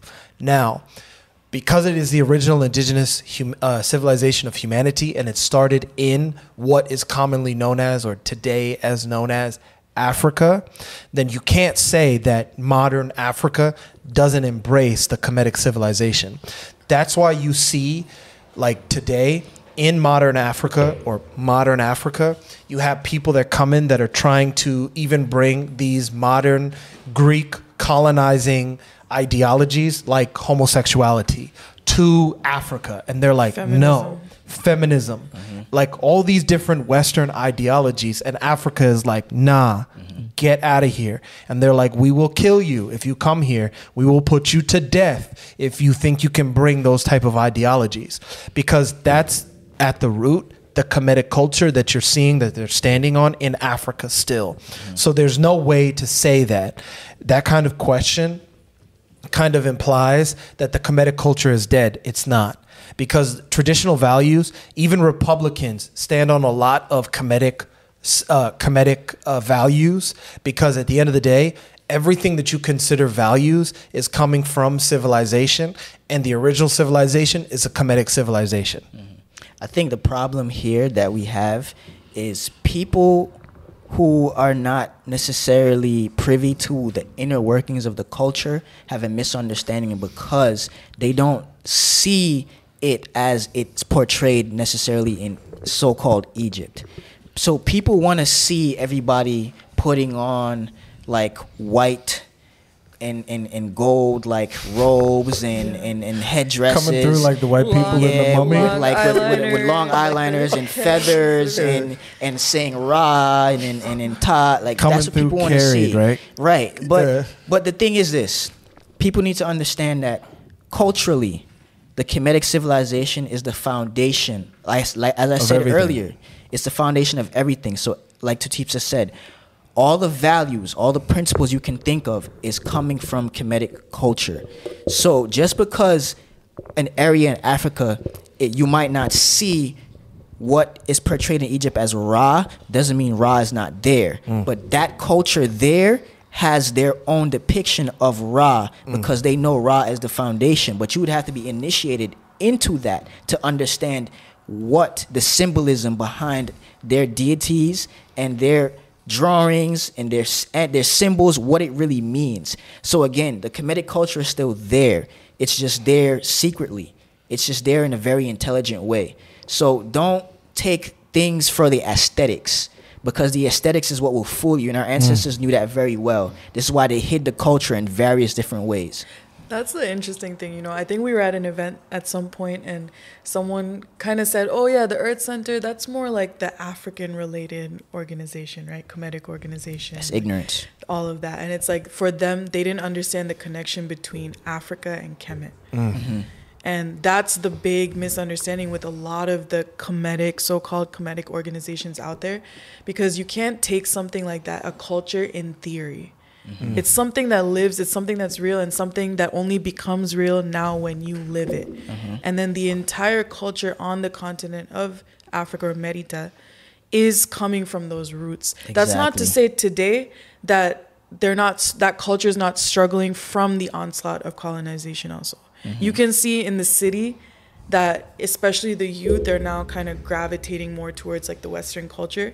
But then you see it in the indigenous areas of people migrating to the cities. Exactly. And then from the cities, and they're trying to co-opt and gravitate toward the modern ideologies and values. And you see that happening everywhere, all around the world. But the point is that that's actually the only place in the whole world, Africa or Merita, that there's still pockets of people who have maintained it in its purity, in its entirety, and protected it against colonization.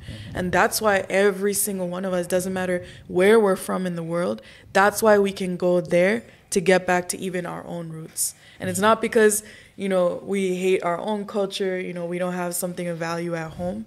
It's because we need a way to get there. And there's people who preserve that bridge. But now, if any of us are sitting here and being able to talk about it, it's because those people had the wisdom to see that that knowledge had to be invested. That now everyone had to they had to go to the lands, you know, where all the colonizers, where that colonizer mentality was coming from, to now have those people become the keepers of the culture, who could now take it anywhere in the world, spread it, and plant those seeds. Because if it was just to be left in the hands of the indigenous, you know, one sword to the neck, one gunshot, it's like an elder, an entire library of information, of knowledge, of lived experience, they're dead and gone, and then, you know, it's lost. So now if you go to where people are actually seeking that connection, you give them, and then you give them a bridge to actually make that culture their own, they become where that culture lives. And then that's open to every single person because, again, it's about humanity. It's not about your skin color. I just want to make sure that, you know, people are feeling, you know, recognized. So Mr. Chem Warrior has 2 follow-up questions. Mr. Chem Warrior has, wouldn't the Kemetic treat modern civilization? I don't know what you mean by that, sir or ma'am. I'm going to need you to rephrase that for us if you could. But then you have, but when one said Pharaoh is African, most Africans accuse you of cultural appropriation for modern Egyptian. Why? If I understand your question properly, I think you're asking, why do Africans consider the current Egyptians as cultural appropriators? Is that what you're asking? Well, that's obvious. That's obvious. That's pretty obvious. Yeah. And I would say is this. Modern Egyptians are essentially, majority of them at least, are Arabs. Yeah, I mean, they are obviously Arabs. came from Arabia, which obviously had nothing to do with what was going on there. I mean, like, honestly, this is a topic that I get very touchy about because... Why? Here's the thing. Do you know that they flooded, like, vast majority of areas in the Nile because they wanted to make that dam, and they wanted to, I think it was, I forgot which, they wanted to make the canal. There was a canal. Yeah, I know what you're talking about. Yeah. Are you talking about the Strait of Gibraltar? Yeah. But when they did that, a lot of Kemetic areas got flooded. Like a lot of temples, a lot of artifacts, a lot of stuff. A lot of burial sites got flooded. They wanted to get rid of it. Yeah. Yeah. Why would a group of people who are indigenous to that area flood their own ancestral burial grounds? That don't make that sense. doesn't make no sense. Yeah. Why would those same group of people now take those same ancestral grounds and then now exploit it the way that they do? Why did they put trash all over it, all over the pyramids? Because they know, like, why culturally, would they be pimping them out in terms of, hey, you want to come and learn about it, and we'll teach you about it. We'll give you a tour. Exactly, like that come on, bro. They move there. Those are migrants. Even the people who are darker skin tend to be pushed to the south, and you don't really see those people in the north. And they call those people Nubians or whatever other names they want to call them. You know, the people from Sudan. You know, The Marmaluks. like, come on. Oh, that's the same thing That doesn't even make sense. Come This on. guy.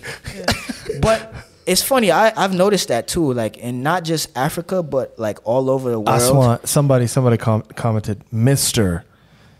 said the Aswan Dam. Thank you, Mister. But I've noticed that around the world that Or MR. MR. Thank Yeah, you, I don't MR. know. Oh, yeah. But I've noticed that around the world that they tend to push the darker skinned people to the south, and the lighter skinned people always occupy like the north. And it's usually people who were invaded from either like the east or northeast that tend to like have kind of like, you know, take over territory in the northern parts and then push the people back down south, which is why they came up with the term sub-Saharan, to kind of separate indigenous people from the entire continent. So to kind of make it seem like, oh, this group here is like dominant over this group here because this group here is sub.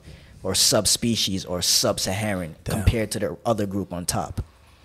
It's just mind games. So that's why you would see people looking at those people in so-called Egypt and North Africa like, hey, you guys are, culturally appropriating. Yeah.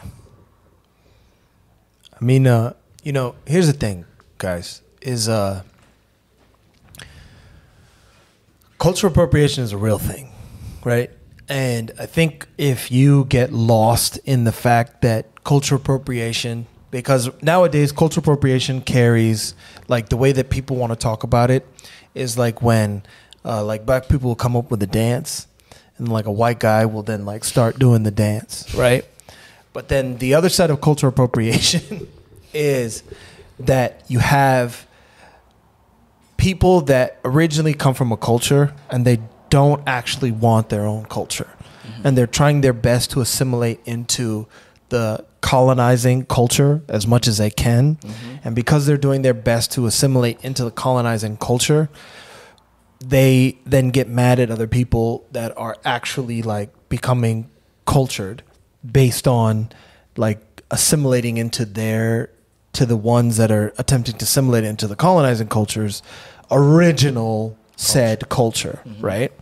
So the danger is that you guys know like Black Panther is a good example of this, right?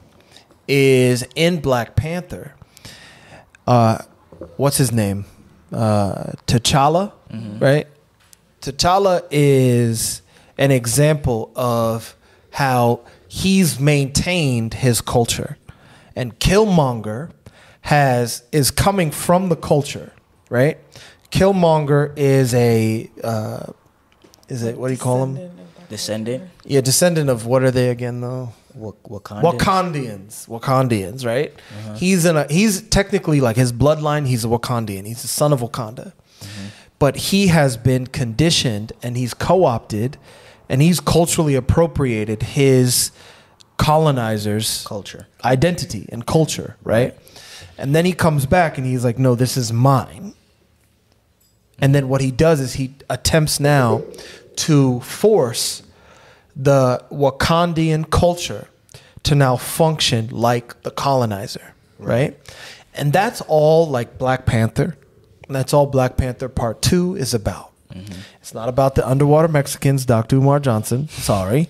It's about the fact that there's a cultural appropriation of the comedic values and how you can have people that look like or even be from the culture, but because of the way they've been conditioned or where they've grown up, they can literally be agents of the colonizer.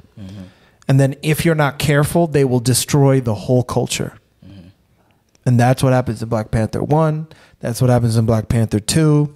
And that's really what we're dealing with black people in these so-called comedic organizations.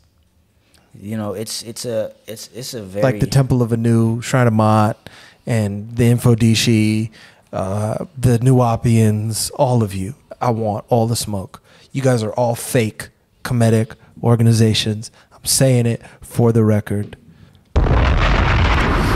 Yeah, it's a very, very, very, very deep thing to think about.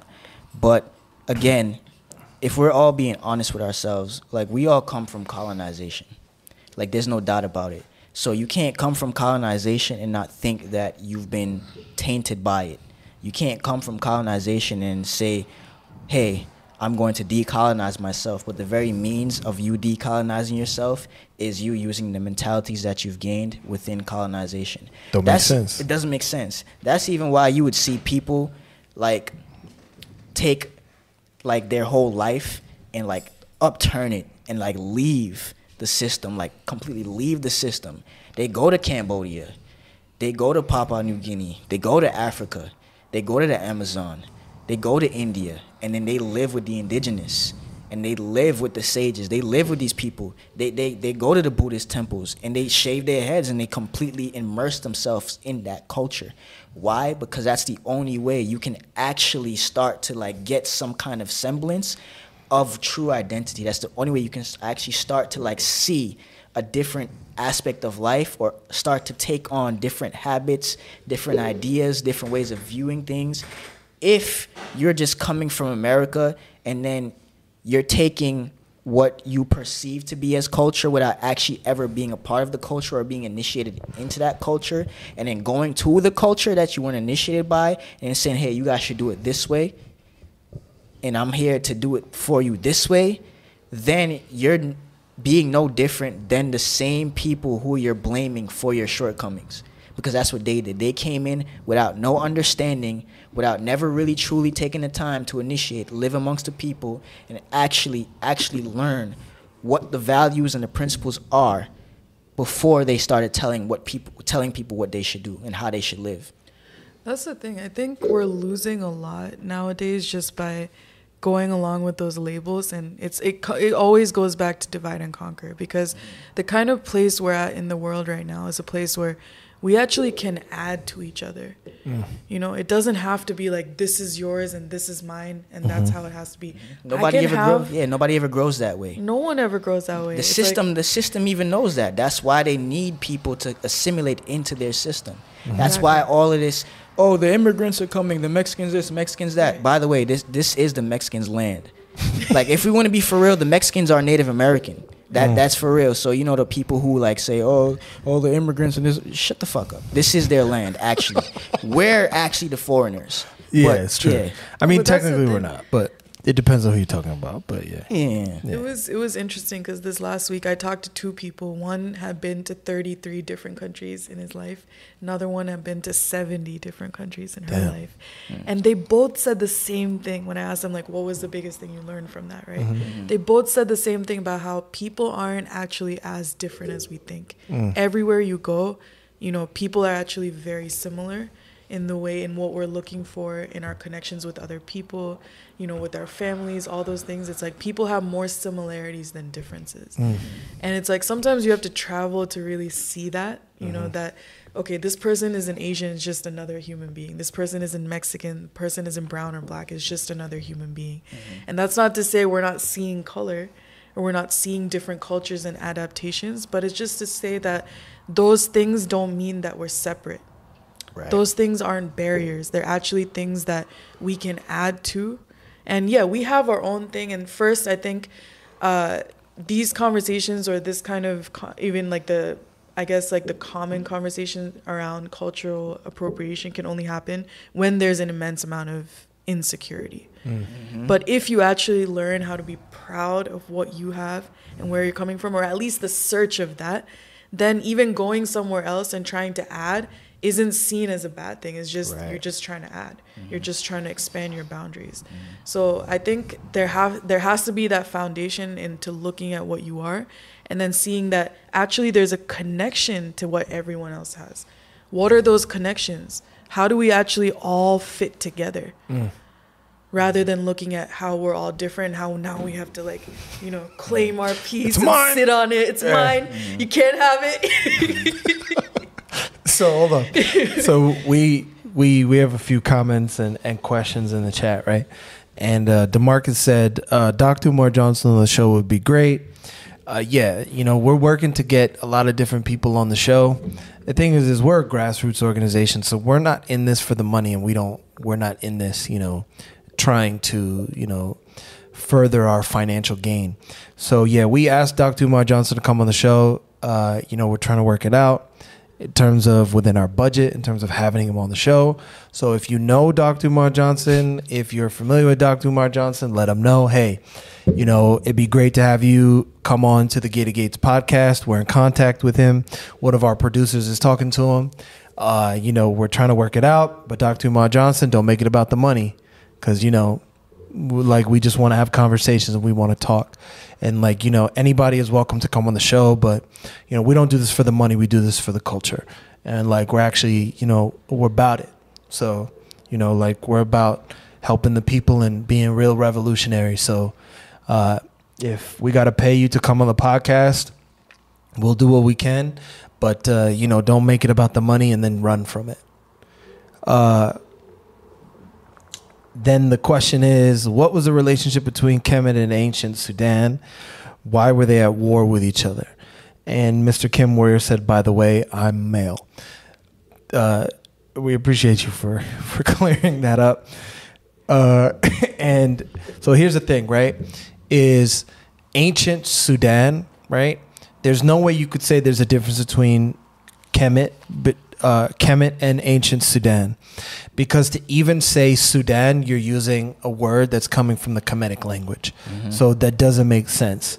So when you're saying why were they at war with each other, there's a lot of misinformation out there that the powers that be, the institutions of colonialism that try and control your thought. Egyptology. Which is like Egyptology, which is really academia, right? Egyptology, archaeology, history. Like all of these universities, all of these institutions of thought and ideologies that come from the colonizer, they try and confuse you, and they're like, there's a difference between, you know, what are some of the names that they use? Got Kush. They got Punt. They got Nubia, like so all this kind of stuff. And then the thing is that like, look, it's all the same thing. So it's kind of like, that's coming from that kind of confusion that they want you to buy into, so that you're unable to recognize, like at its height, the Kemetic civilization was overseeing the world. That's why even Asia is literally called Asia, but it's really a derivative of Aisha, meaning like that region was called Aisha, meaning it was of Aishat, which you could say is kind of like, to make it easily accessible, and this is kind of oversimplifying it, like the aspect of the divine feminine, like the embodiment of the divine feminine. Or Isis, for most people, that's the common Isis, name. Isis. Yeah. So, and then Kim Warren is like, I'm definitely going to keep coming with the questions. Medicata's giving you some shit in the chat. And then he said, what do the Kemetic think about modern religion? Well, we don't hate anything that's ours, and religion is ours, because religion is the knockoff of Kemetic spirituality that was co-opted by the colonizer in order to colonize everybody. So they took all the aspects of the Kemetic spirituality, and then they twisted it, like what we've been talking about this whole time. Rebranded it so that they could control you, so that, you know, it's sort of like, instead of drinking Kool-Aid, you're drinking Kool-Aid Light. So then Kool-Aid Light, you're more willing to be like, well, it technically is Kool-Aid, right? So then when they're like, we're going to chop your head off if you don't drink this Kool-Aid, you're like, well, I'll definitely drink that Kool-Aid Light.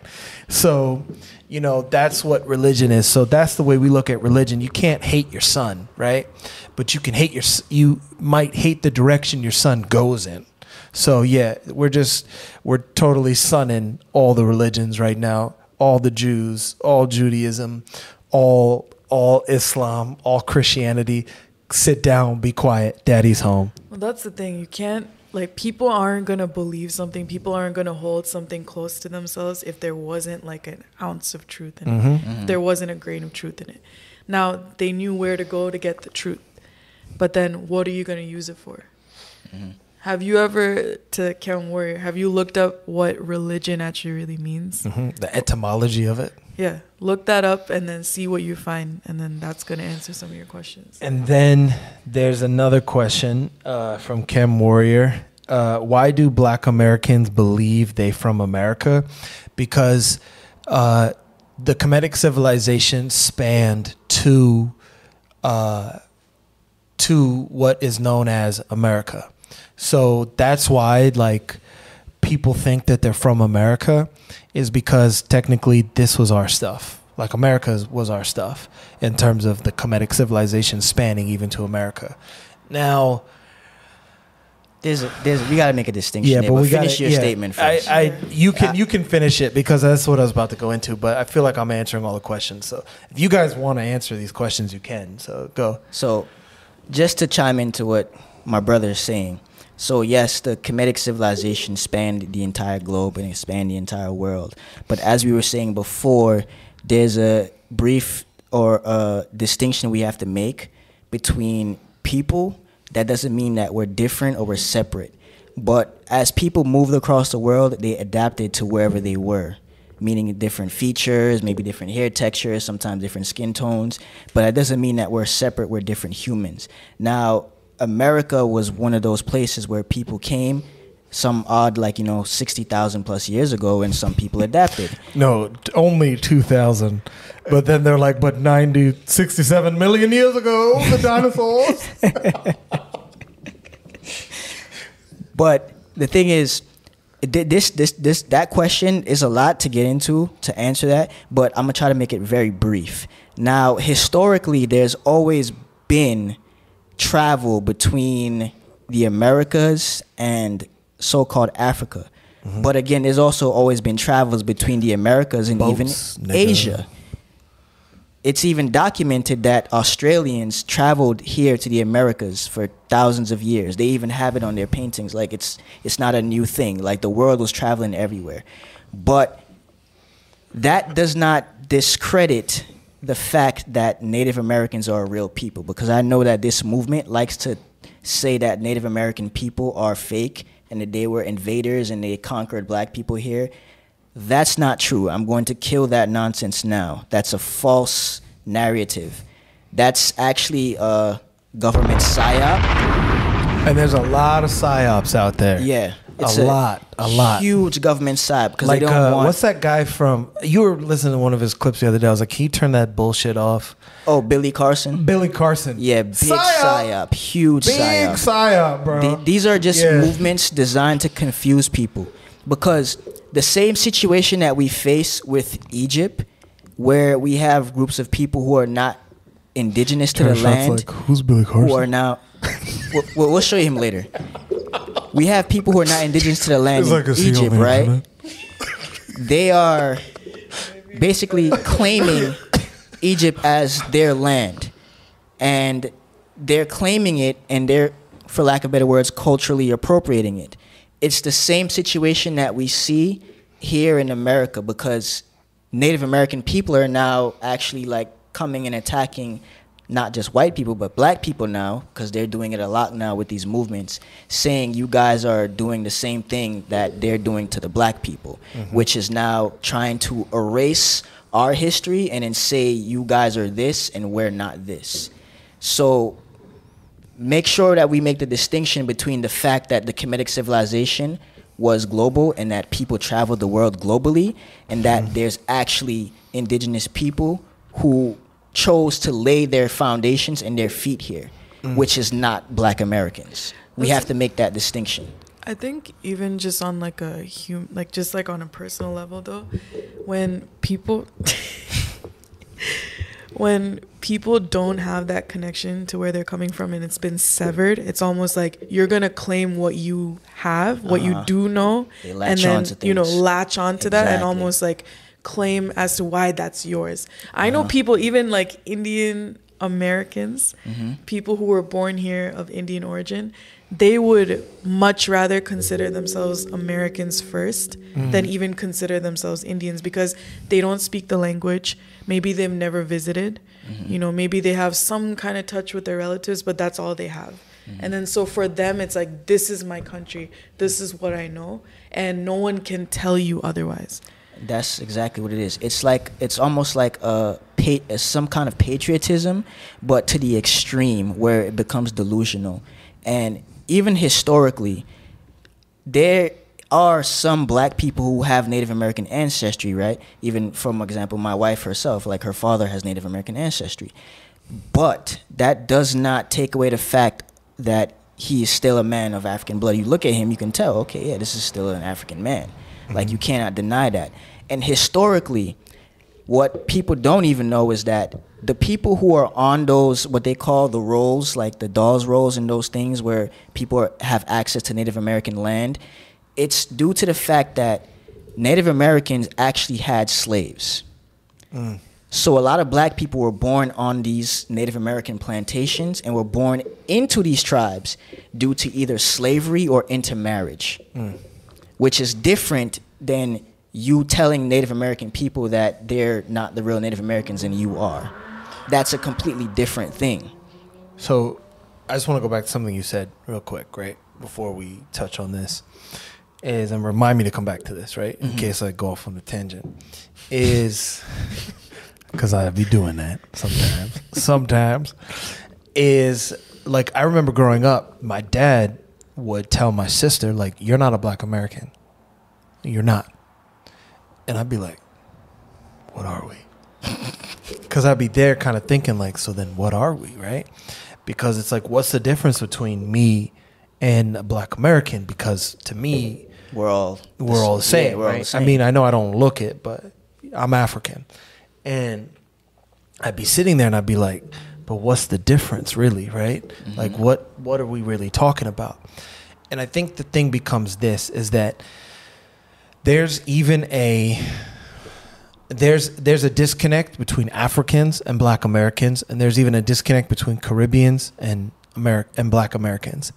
And the difference is diaspora wars. Yeah, diaspora. Yeah. I remember you telling me about this, right? Diaspora wars. Diaspora, whatever.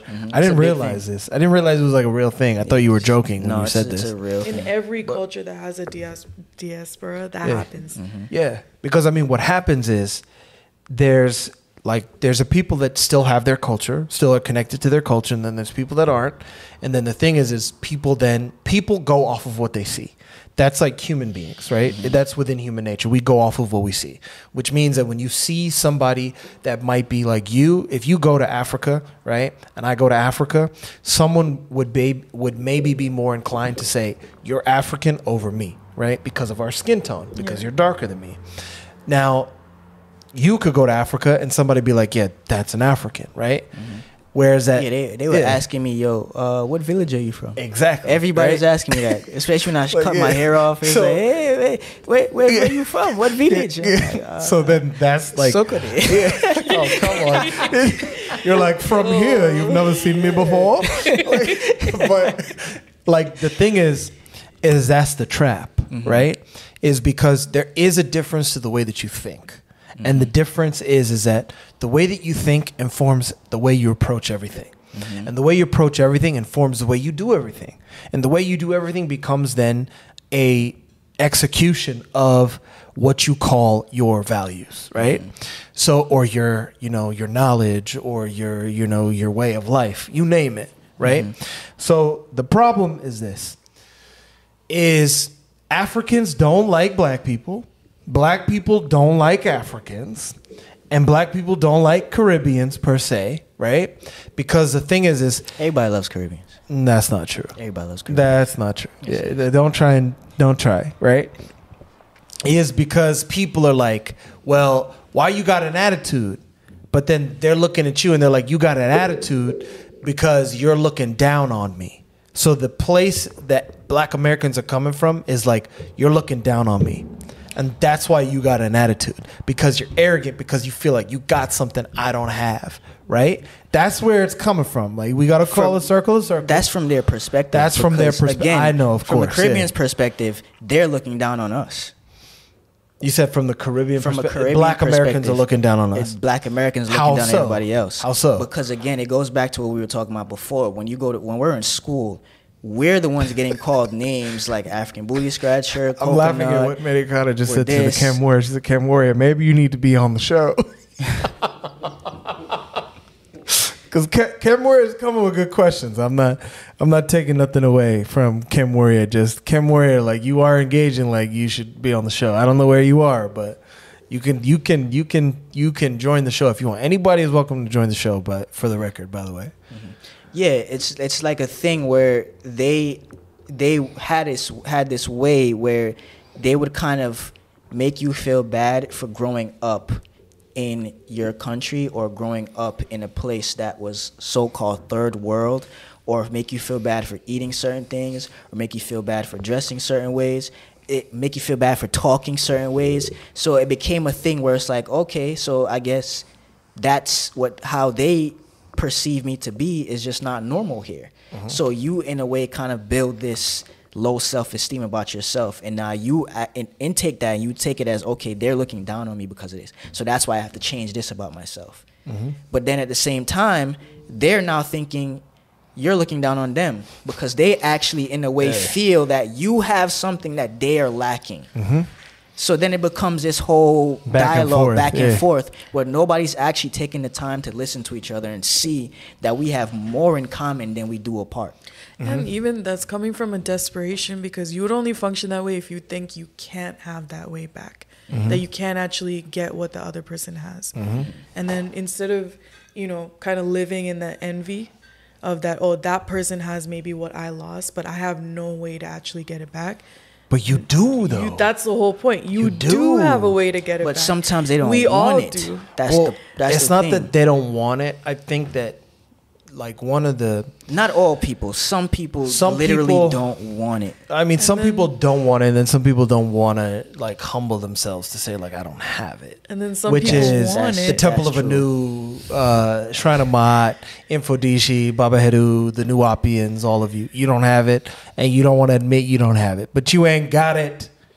But some people want it, but then when you realize how hard it is to get it, especially when you've been swimming it's and uncomfortable. Bathing in something completely different, now you get a little taste and then it's uncomfortable, it challenges you, all of that. Now it just shows you how easy it is to flip on something that's actually yourself for something that you've now actually appropriated or co-opted. That's like the whole, like, again, the evil genius of this whole thing is that it's the part of you that's colonized that's going to react against your own culture.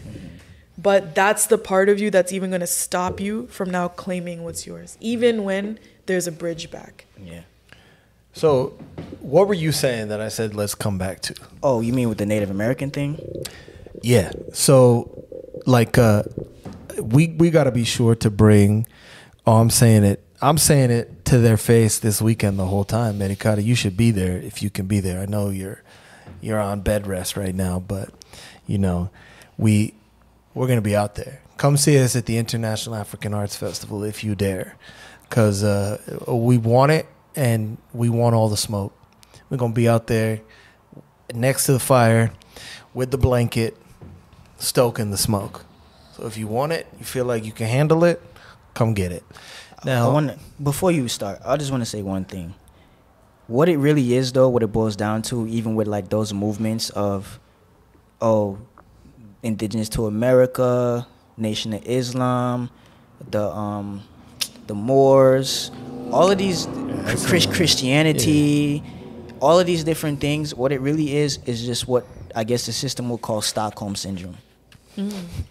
Really, it's like you've fallen in love with your oppressor and your colonizer. It and is. you've fallen It is in love with their Stockholm syndrome, identity. like, they're Because not you've that lost your bad. own. Yeah, that's all it really is. It really is kind of nice. I do like this cheeseburger. The devil you know. Yeah. So what I wanted to say real fast is it's important to know, because there's a lot of like psyops out there about like we were here before Columbus and all that kind of stuff, right? Which is not necessarily inaccurate. But the thing is that we weren't technically living here. Like, we would come here for things, right? So that means that you have to understand that, like, because if you say that we were living here, then it means that you can say that they came in and they overpowered us and they took over us. And that's not the way it went down. Is we left, we took it, and we hid it because we were like, you're not ready. Like, if you're like a high value man or a high value woman and you come across a bum, like a bum woman or a bum man, like, you're not going to be like, you know, let me give them some time. You're just going to be like, you ain't ready, and you're going to go away. You're going to hide it until you meet if you're a high value man or a high value woman, because there's only two genders, shots fired. Then what you're going to do is you're going to then open it up when you come across a opposite sex that you consider a high value man or high value woman. And that's what it is that we took it and we hid it because we were like, you guys are imbeciles. because you guys don't understand any of the spiritual implications. You guys don't understand any of the non-material realities. You guys don't understand the origins of humanity. You guys don't understand anything that's at the basis of our culture. And all you want to do is you want to chop heads off. You want to do this. You want to do that. So they hit it. They're like, nah, we're good. Like, we're not going to mess with you. So they took it. They hit it. So the thing is this, is that everybody has to understand that this notion of like that we like this was technically our land and that the conquistadors and all these people showed up and they took it from us. Bullshit. No, they didn't.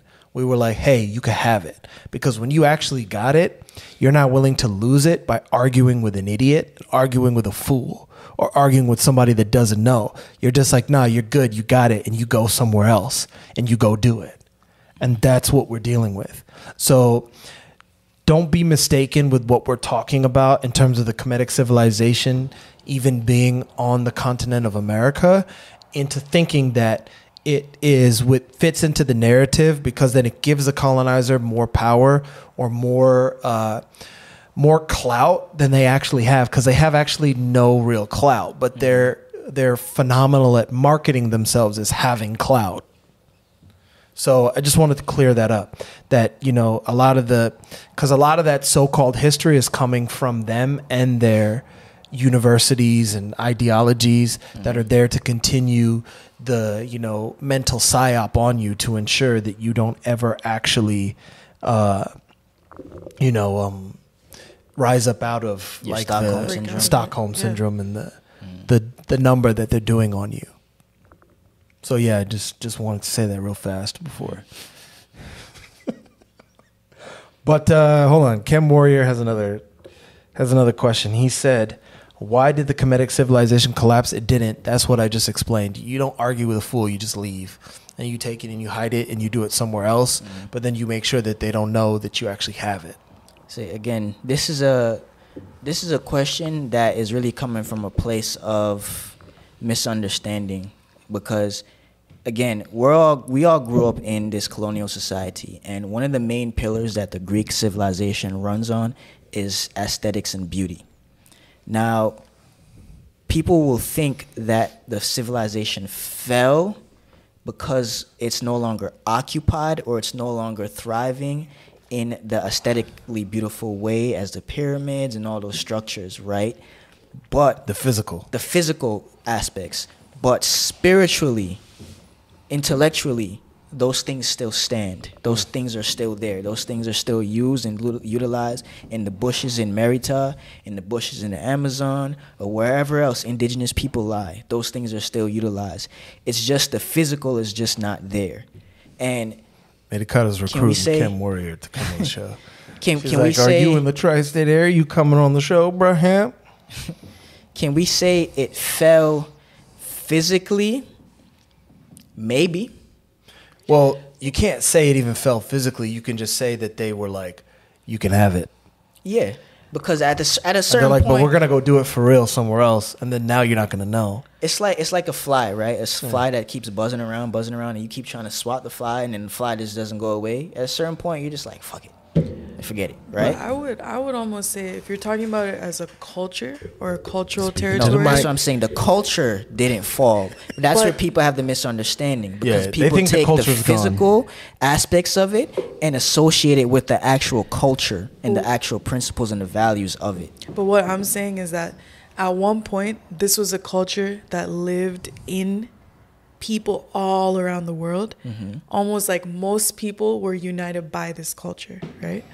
Now we're at a point where most people are kind of controlled or being ruled over, governed by the colonizers' culture. And then there's a few pockets of people and communities who are holding on to it. So I'd say when you're talking about a civilization, even back then, if we're talking about the Kemetic culture living today, it's because the people back then and those governing the civilization back then had the foresight to know that nothing's ever going to stay on top. We're living in a culture, or even in nature, you see that there's a rise, there's a decline, there's almost like a cyclical, transformation or becoming. Nothing's things rise, ever things gonna, fall. Nothing Yeah. stays at the top forever. Exactly. Nothing's ever going to stay golden, but that doesn't mean that you just, you let it fall and there's no way to build it back up. Right now, if we're talking about any of this, it's because each and every single one of us is taking that steps to build it back within us, so that one day maybe our kids will be, having something that they can call their own, going back to their roots. And then they'll have kids, it keeps growing like that. You're rebuilding a civilization one person at a time. So I'd say something did fall for sure. Something did get conquered, but that territory was inside people. And then now there's a way to rebuild that. Once again, it comes down to people and how we relate to each other. Which shows the intelligence of the great ancestors, because they always put saw things so in far place. ahead. Right, they saw so far. They put things in place to know that one day this thing will rise again. But again, it starts with people. It starts with the individual, because individuals build families, and families build communities, and communities build cities, and cities build empires and nations, and so on and so on and so on. Mr. Chem Warrior is asking, where can I learn some of your information? This is knowledge, brother. This ain't information. You want information? You can go to all of those fake ass organizations that I've named. But you can learn more you can visit any of our temples. We have many locations globally. We have 2 in the UK. We got 1 in London, 1 in Coventry. We have 2 in Canada. We got 1 in Toronto. We got 1 in Montreal. We have 5 locations in the US. We have our headquarters in Chicago. We have 1 here in New Jersey. That's where we are. And then we have 1 in Baltimore. We have 1 in Houston. And then we have 1 in New York. And that's where the retreat that we were talking about is going to be. And soon to be in the Bay Area. And soon to be in the Bay Area as well. So there's many different. And then we have also a Temple of the Air. So even if you're not at one of our physical locations, you can join the initiation online. And then you can learn as well. So we have a lot of different places. You can go to risingfirefly.org. You can get the philosophy podium. You can read about some of the stuff that we have online, all of those things. And you can start the process of being informed. And then you can get to the point of becoming an initiate. But there's so many different ways you can get involved. And you're saying, Mr. Chem Warrior, come with a lot of questions tonight, which is good because, you guys want to learn things. Make sure you guys come and ask questions. Because if you guys don't ask questions, then we're not going to touch on things. We're just going to keep talking. So you're saying, what you're saying, the Olmec Black or Native American? I don't know what you're asking. He's asking about the Olmec civilization. Were they black? Were they Native American? So let me just say this. The thing is this. Were there people from the continent of Merita, being Africa, who came to the Americas? Yes. Were there people indigenous to the Americas? Yes. Now, in terms of culture, I'm not going to say that the entire Olmec civilization was a group of black people. That would be ridiculous. But what I will say is this, that I'm pretty sure that the Olmec civilization had very strong connections and ties to Africa or Merita and the Kemetic civilization. There's actually some articles written on that in the Fireflies about the connection between Kemet and the Mesoamerican civilization. And I think it touches on the Olmecs. So you should check it out. He's also asking, they kind of leave Chem Warrior alone. She said, Chem Warrior, I hope you're taking notes. If you guys don't know, Medicata is an initiate, and she's one of our favorite initiates here in New Jersey, and she has a lot of time on her hands, as you can see, because she's out here just making fun of people in the chat and talking to people in the chat, which is phenomenal. But Medicata, leave Mr. Chem Warrior alone. He said, did the Kemetic culture interact with aliens or UFOs? We touched on that a little bit. What do you consider a UFO? Because a UFO is an identified flying object, right? There could be so many different things that are considered UFOs. And an alien is something that's just what? Not human? Is that like what they boil down to in terms of what an alien is? Yeah, we interacted with a lot of non-human entities. But that doesn't mean that they built the pyramids. Or that they came from space. Right. Yeah. The Earth is huge and Exactly. home to a lot more than just humans. And we say within the initiation, we say within the body of knowledge that we come from, the Dogon traditions, which is really just another way of saying Kemetic traditions, is that there's no empty space. So that means that everything around us is filled up. So that means that there's no empty space in the universe. That means that even when you wave your hand in the air, you think that you're not touching anything, but best believe that you're coming into contact with something. So if you're coming into contact with something, that means that there are entities that you cannot see that are around you at all times. So would you consider those aliens or not? So then the notion or the basis of what you would consider an alien has to change, because the way that they try and get you to think about aliens is like through those aliens movies, like the Xenomorphs and Predator, Alien versus Predator, and the Prometheus films, E.T. and E.T. and E.T., extraterrestrials, go and home. you kind of look like E.T. And See, sometimes you just go too far. no, you kind of do though. You kind of do. And things like that, because that's just Hollywood. This is just Hollywood nonsense. But Mr. DeMarcus said, so some of those alien videos are real. I don't know, bro. I don't know what videos you're talking about, Mr. DeMarcus. But I'll tell you this much. Yes, aliens are real, but they're not what Hollywood wants you to believe that they are, what the government wants you to believe that they are.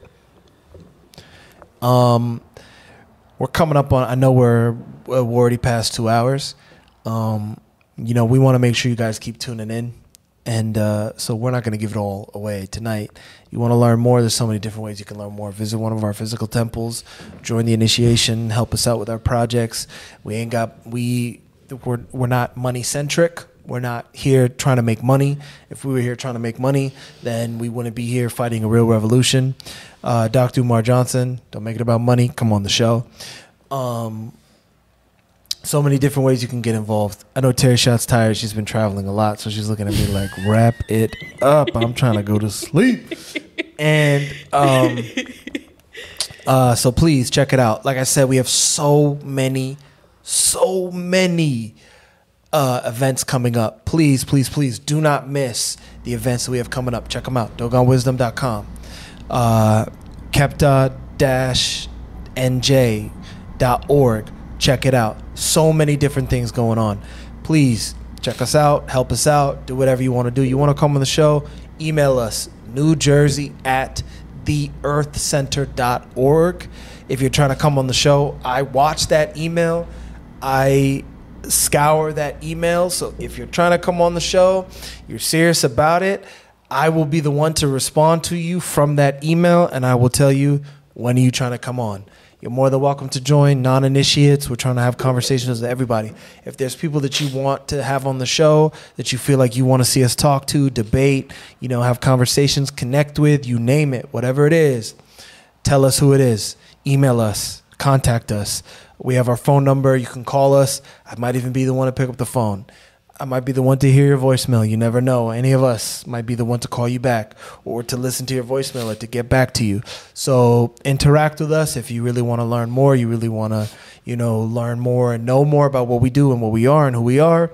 All of those things, because the only way that we're going to be able to, bridge the gaps that colonization has been building is by connecting and interacting and talking with one another. So I'd like to invite all of my Temple of Anu brothers and sisters, Shrine of Ma'at, Infodishi, all of you fake comedic organization people to come on the show and to talk to us and to interact with us, because, you know, we got to make sure that the people know out there that you guys are all fake organizations, so that people are able to actually find the real ones like us. It's been another episode of Gaty Gates Podcast. Come check us out. Come interact with us. So many different things we can do.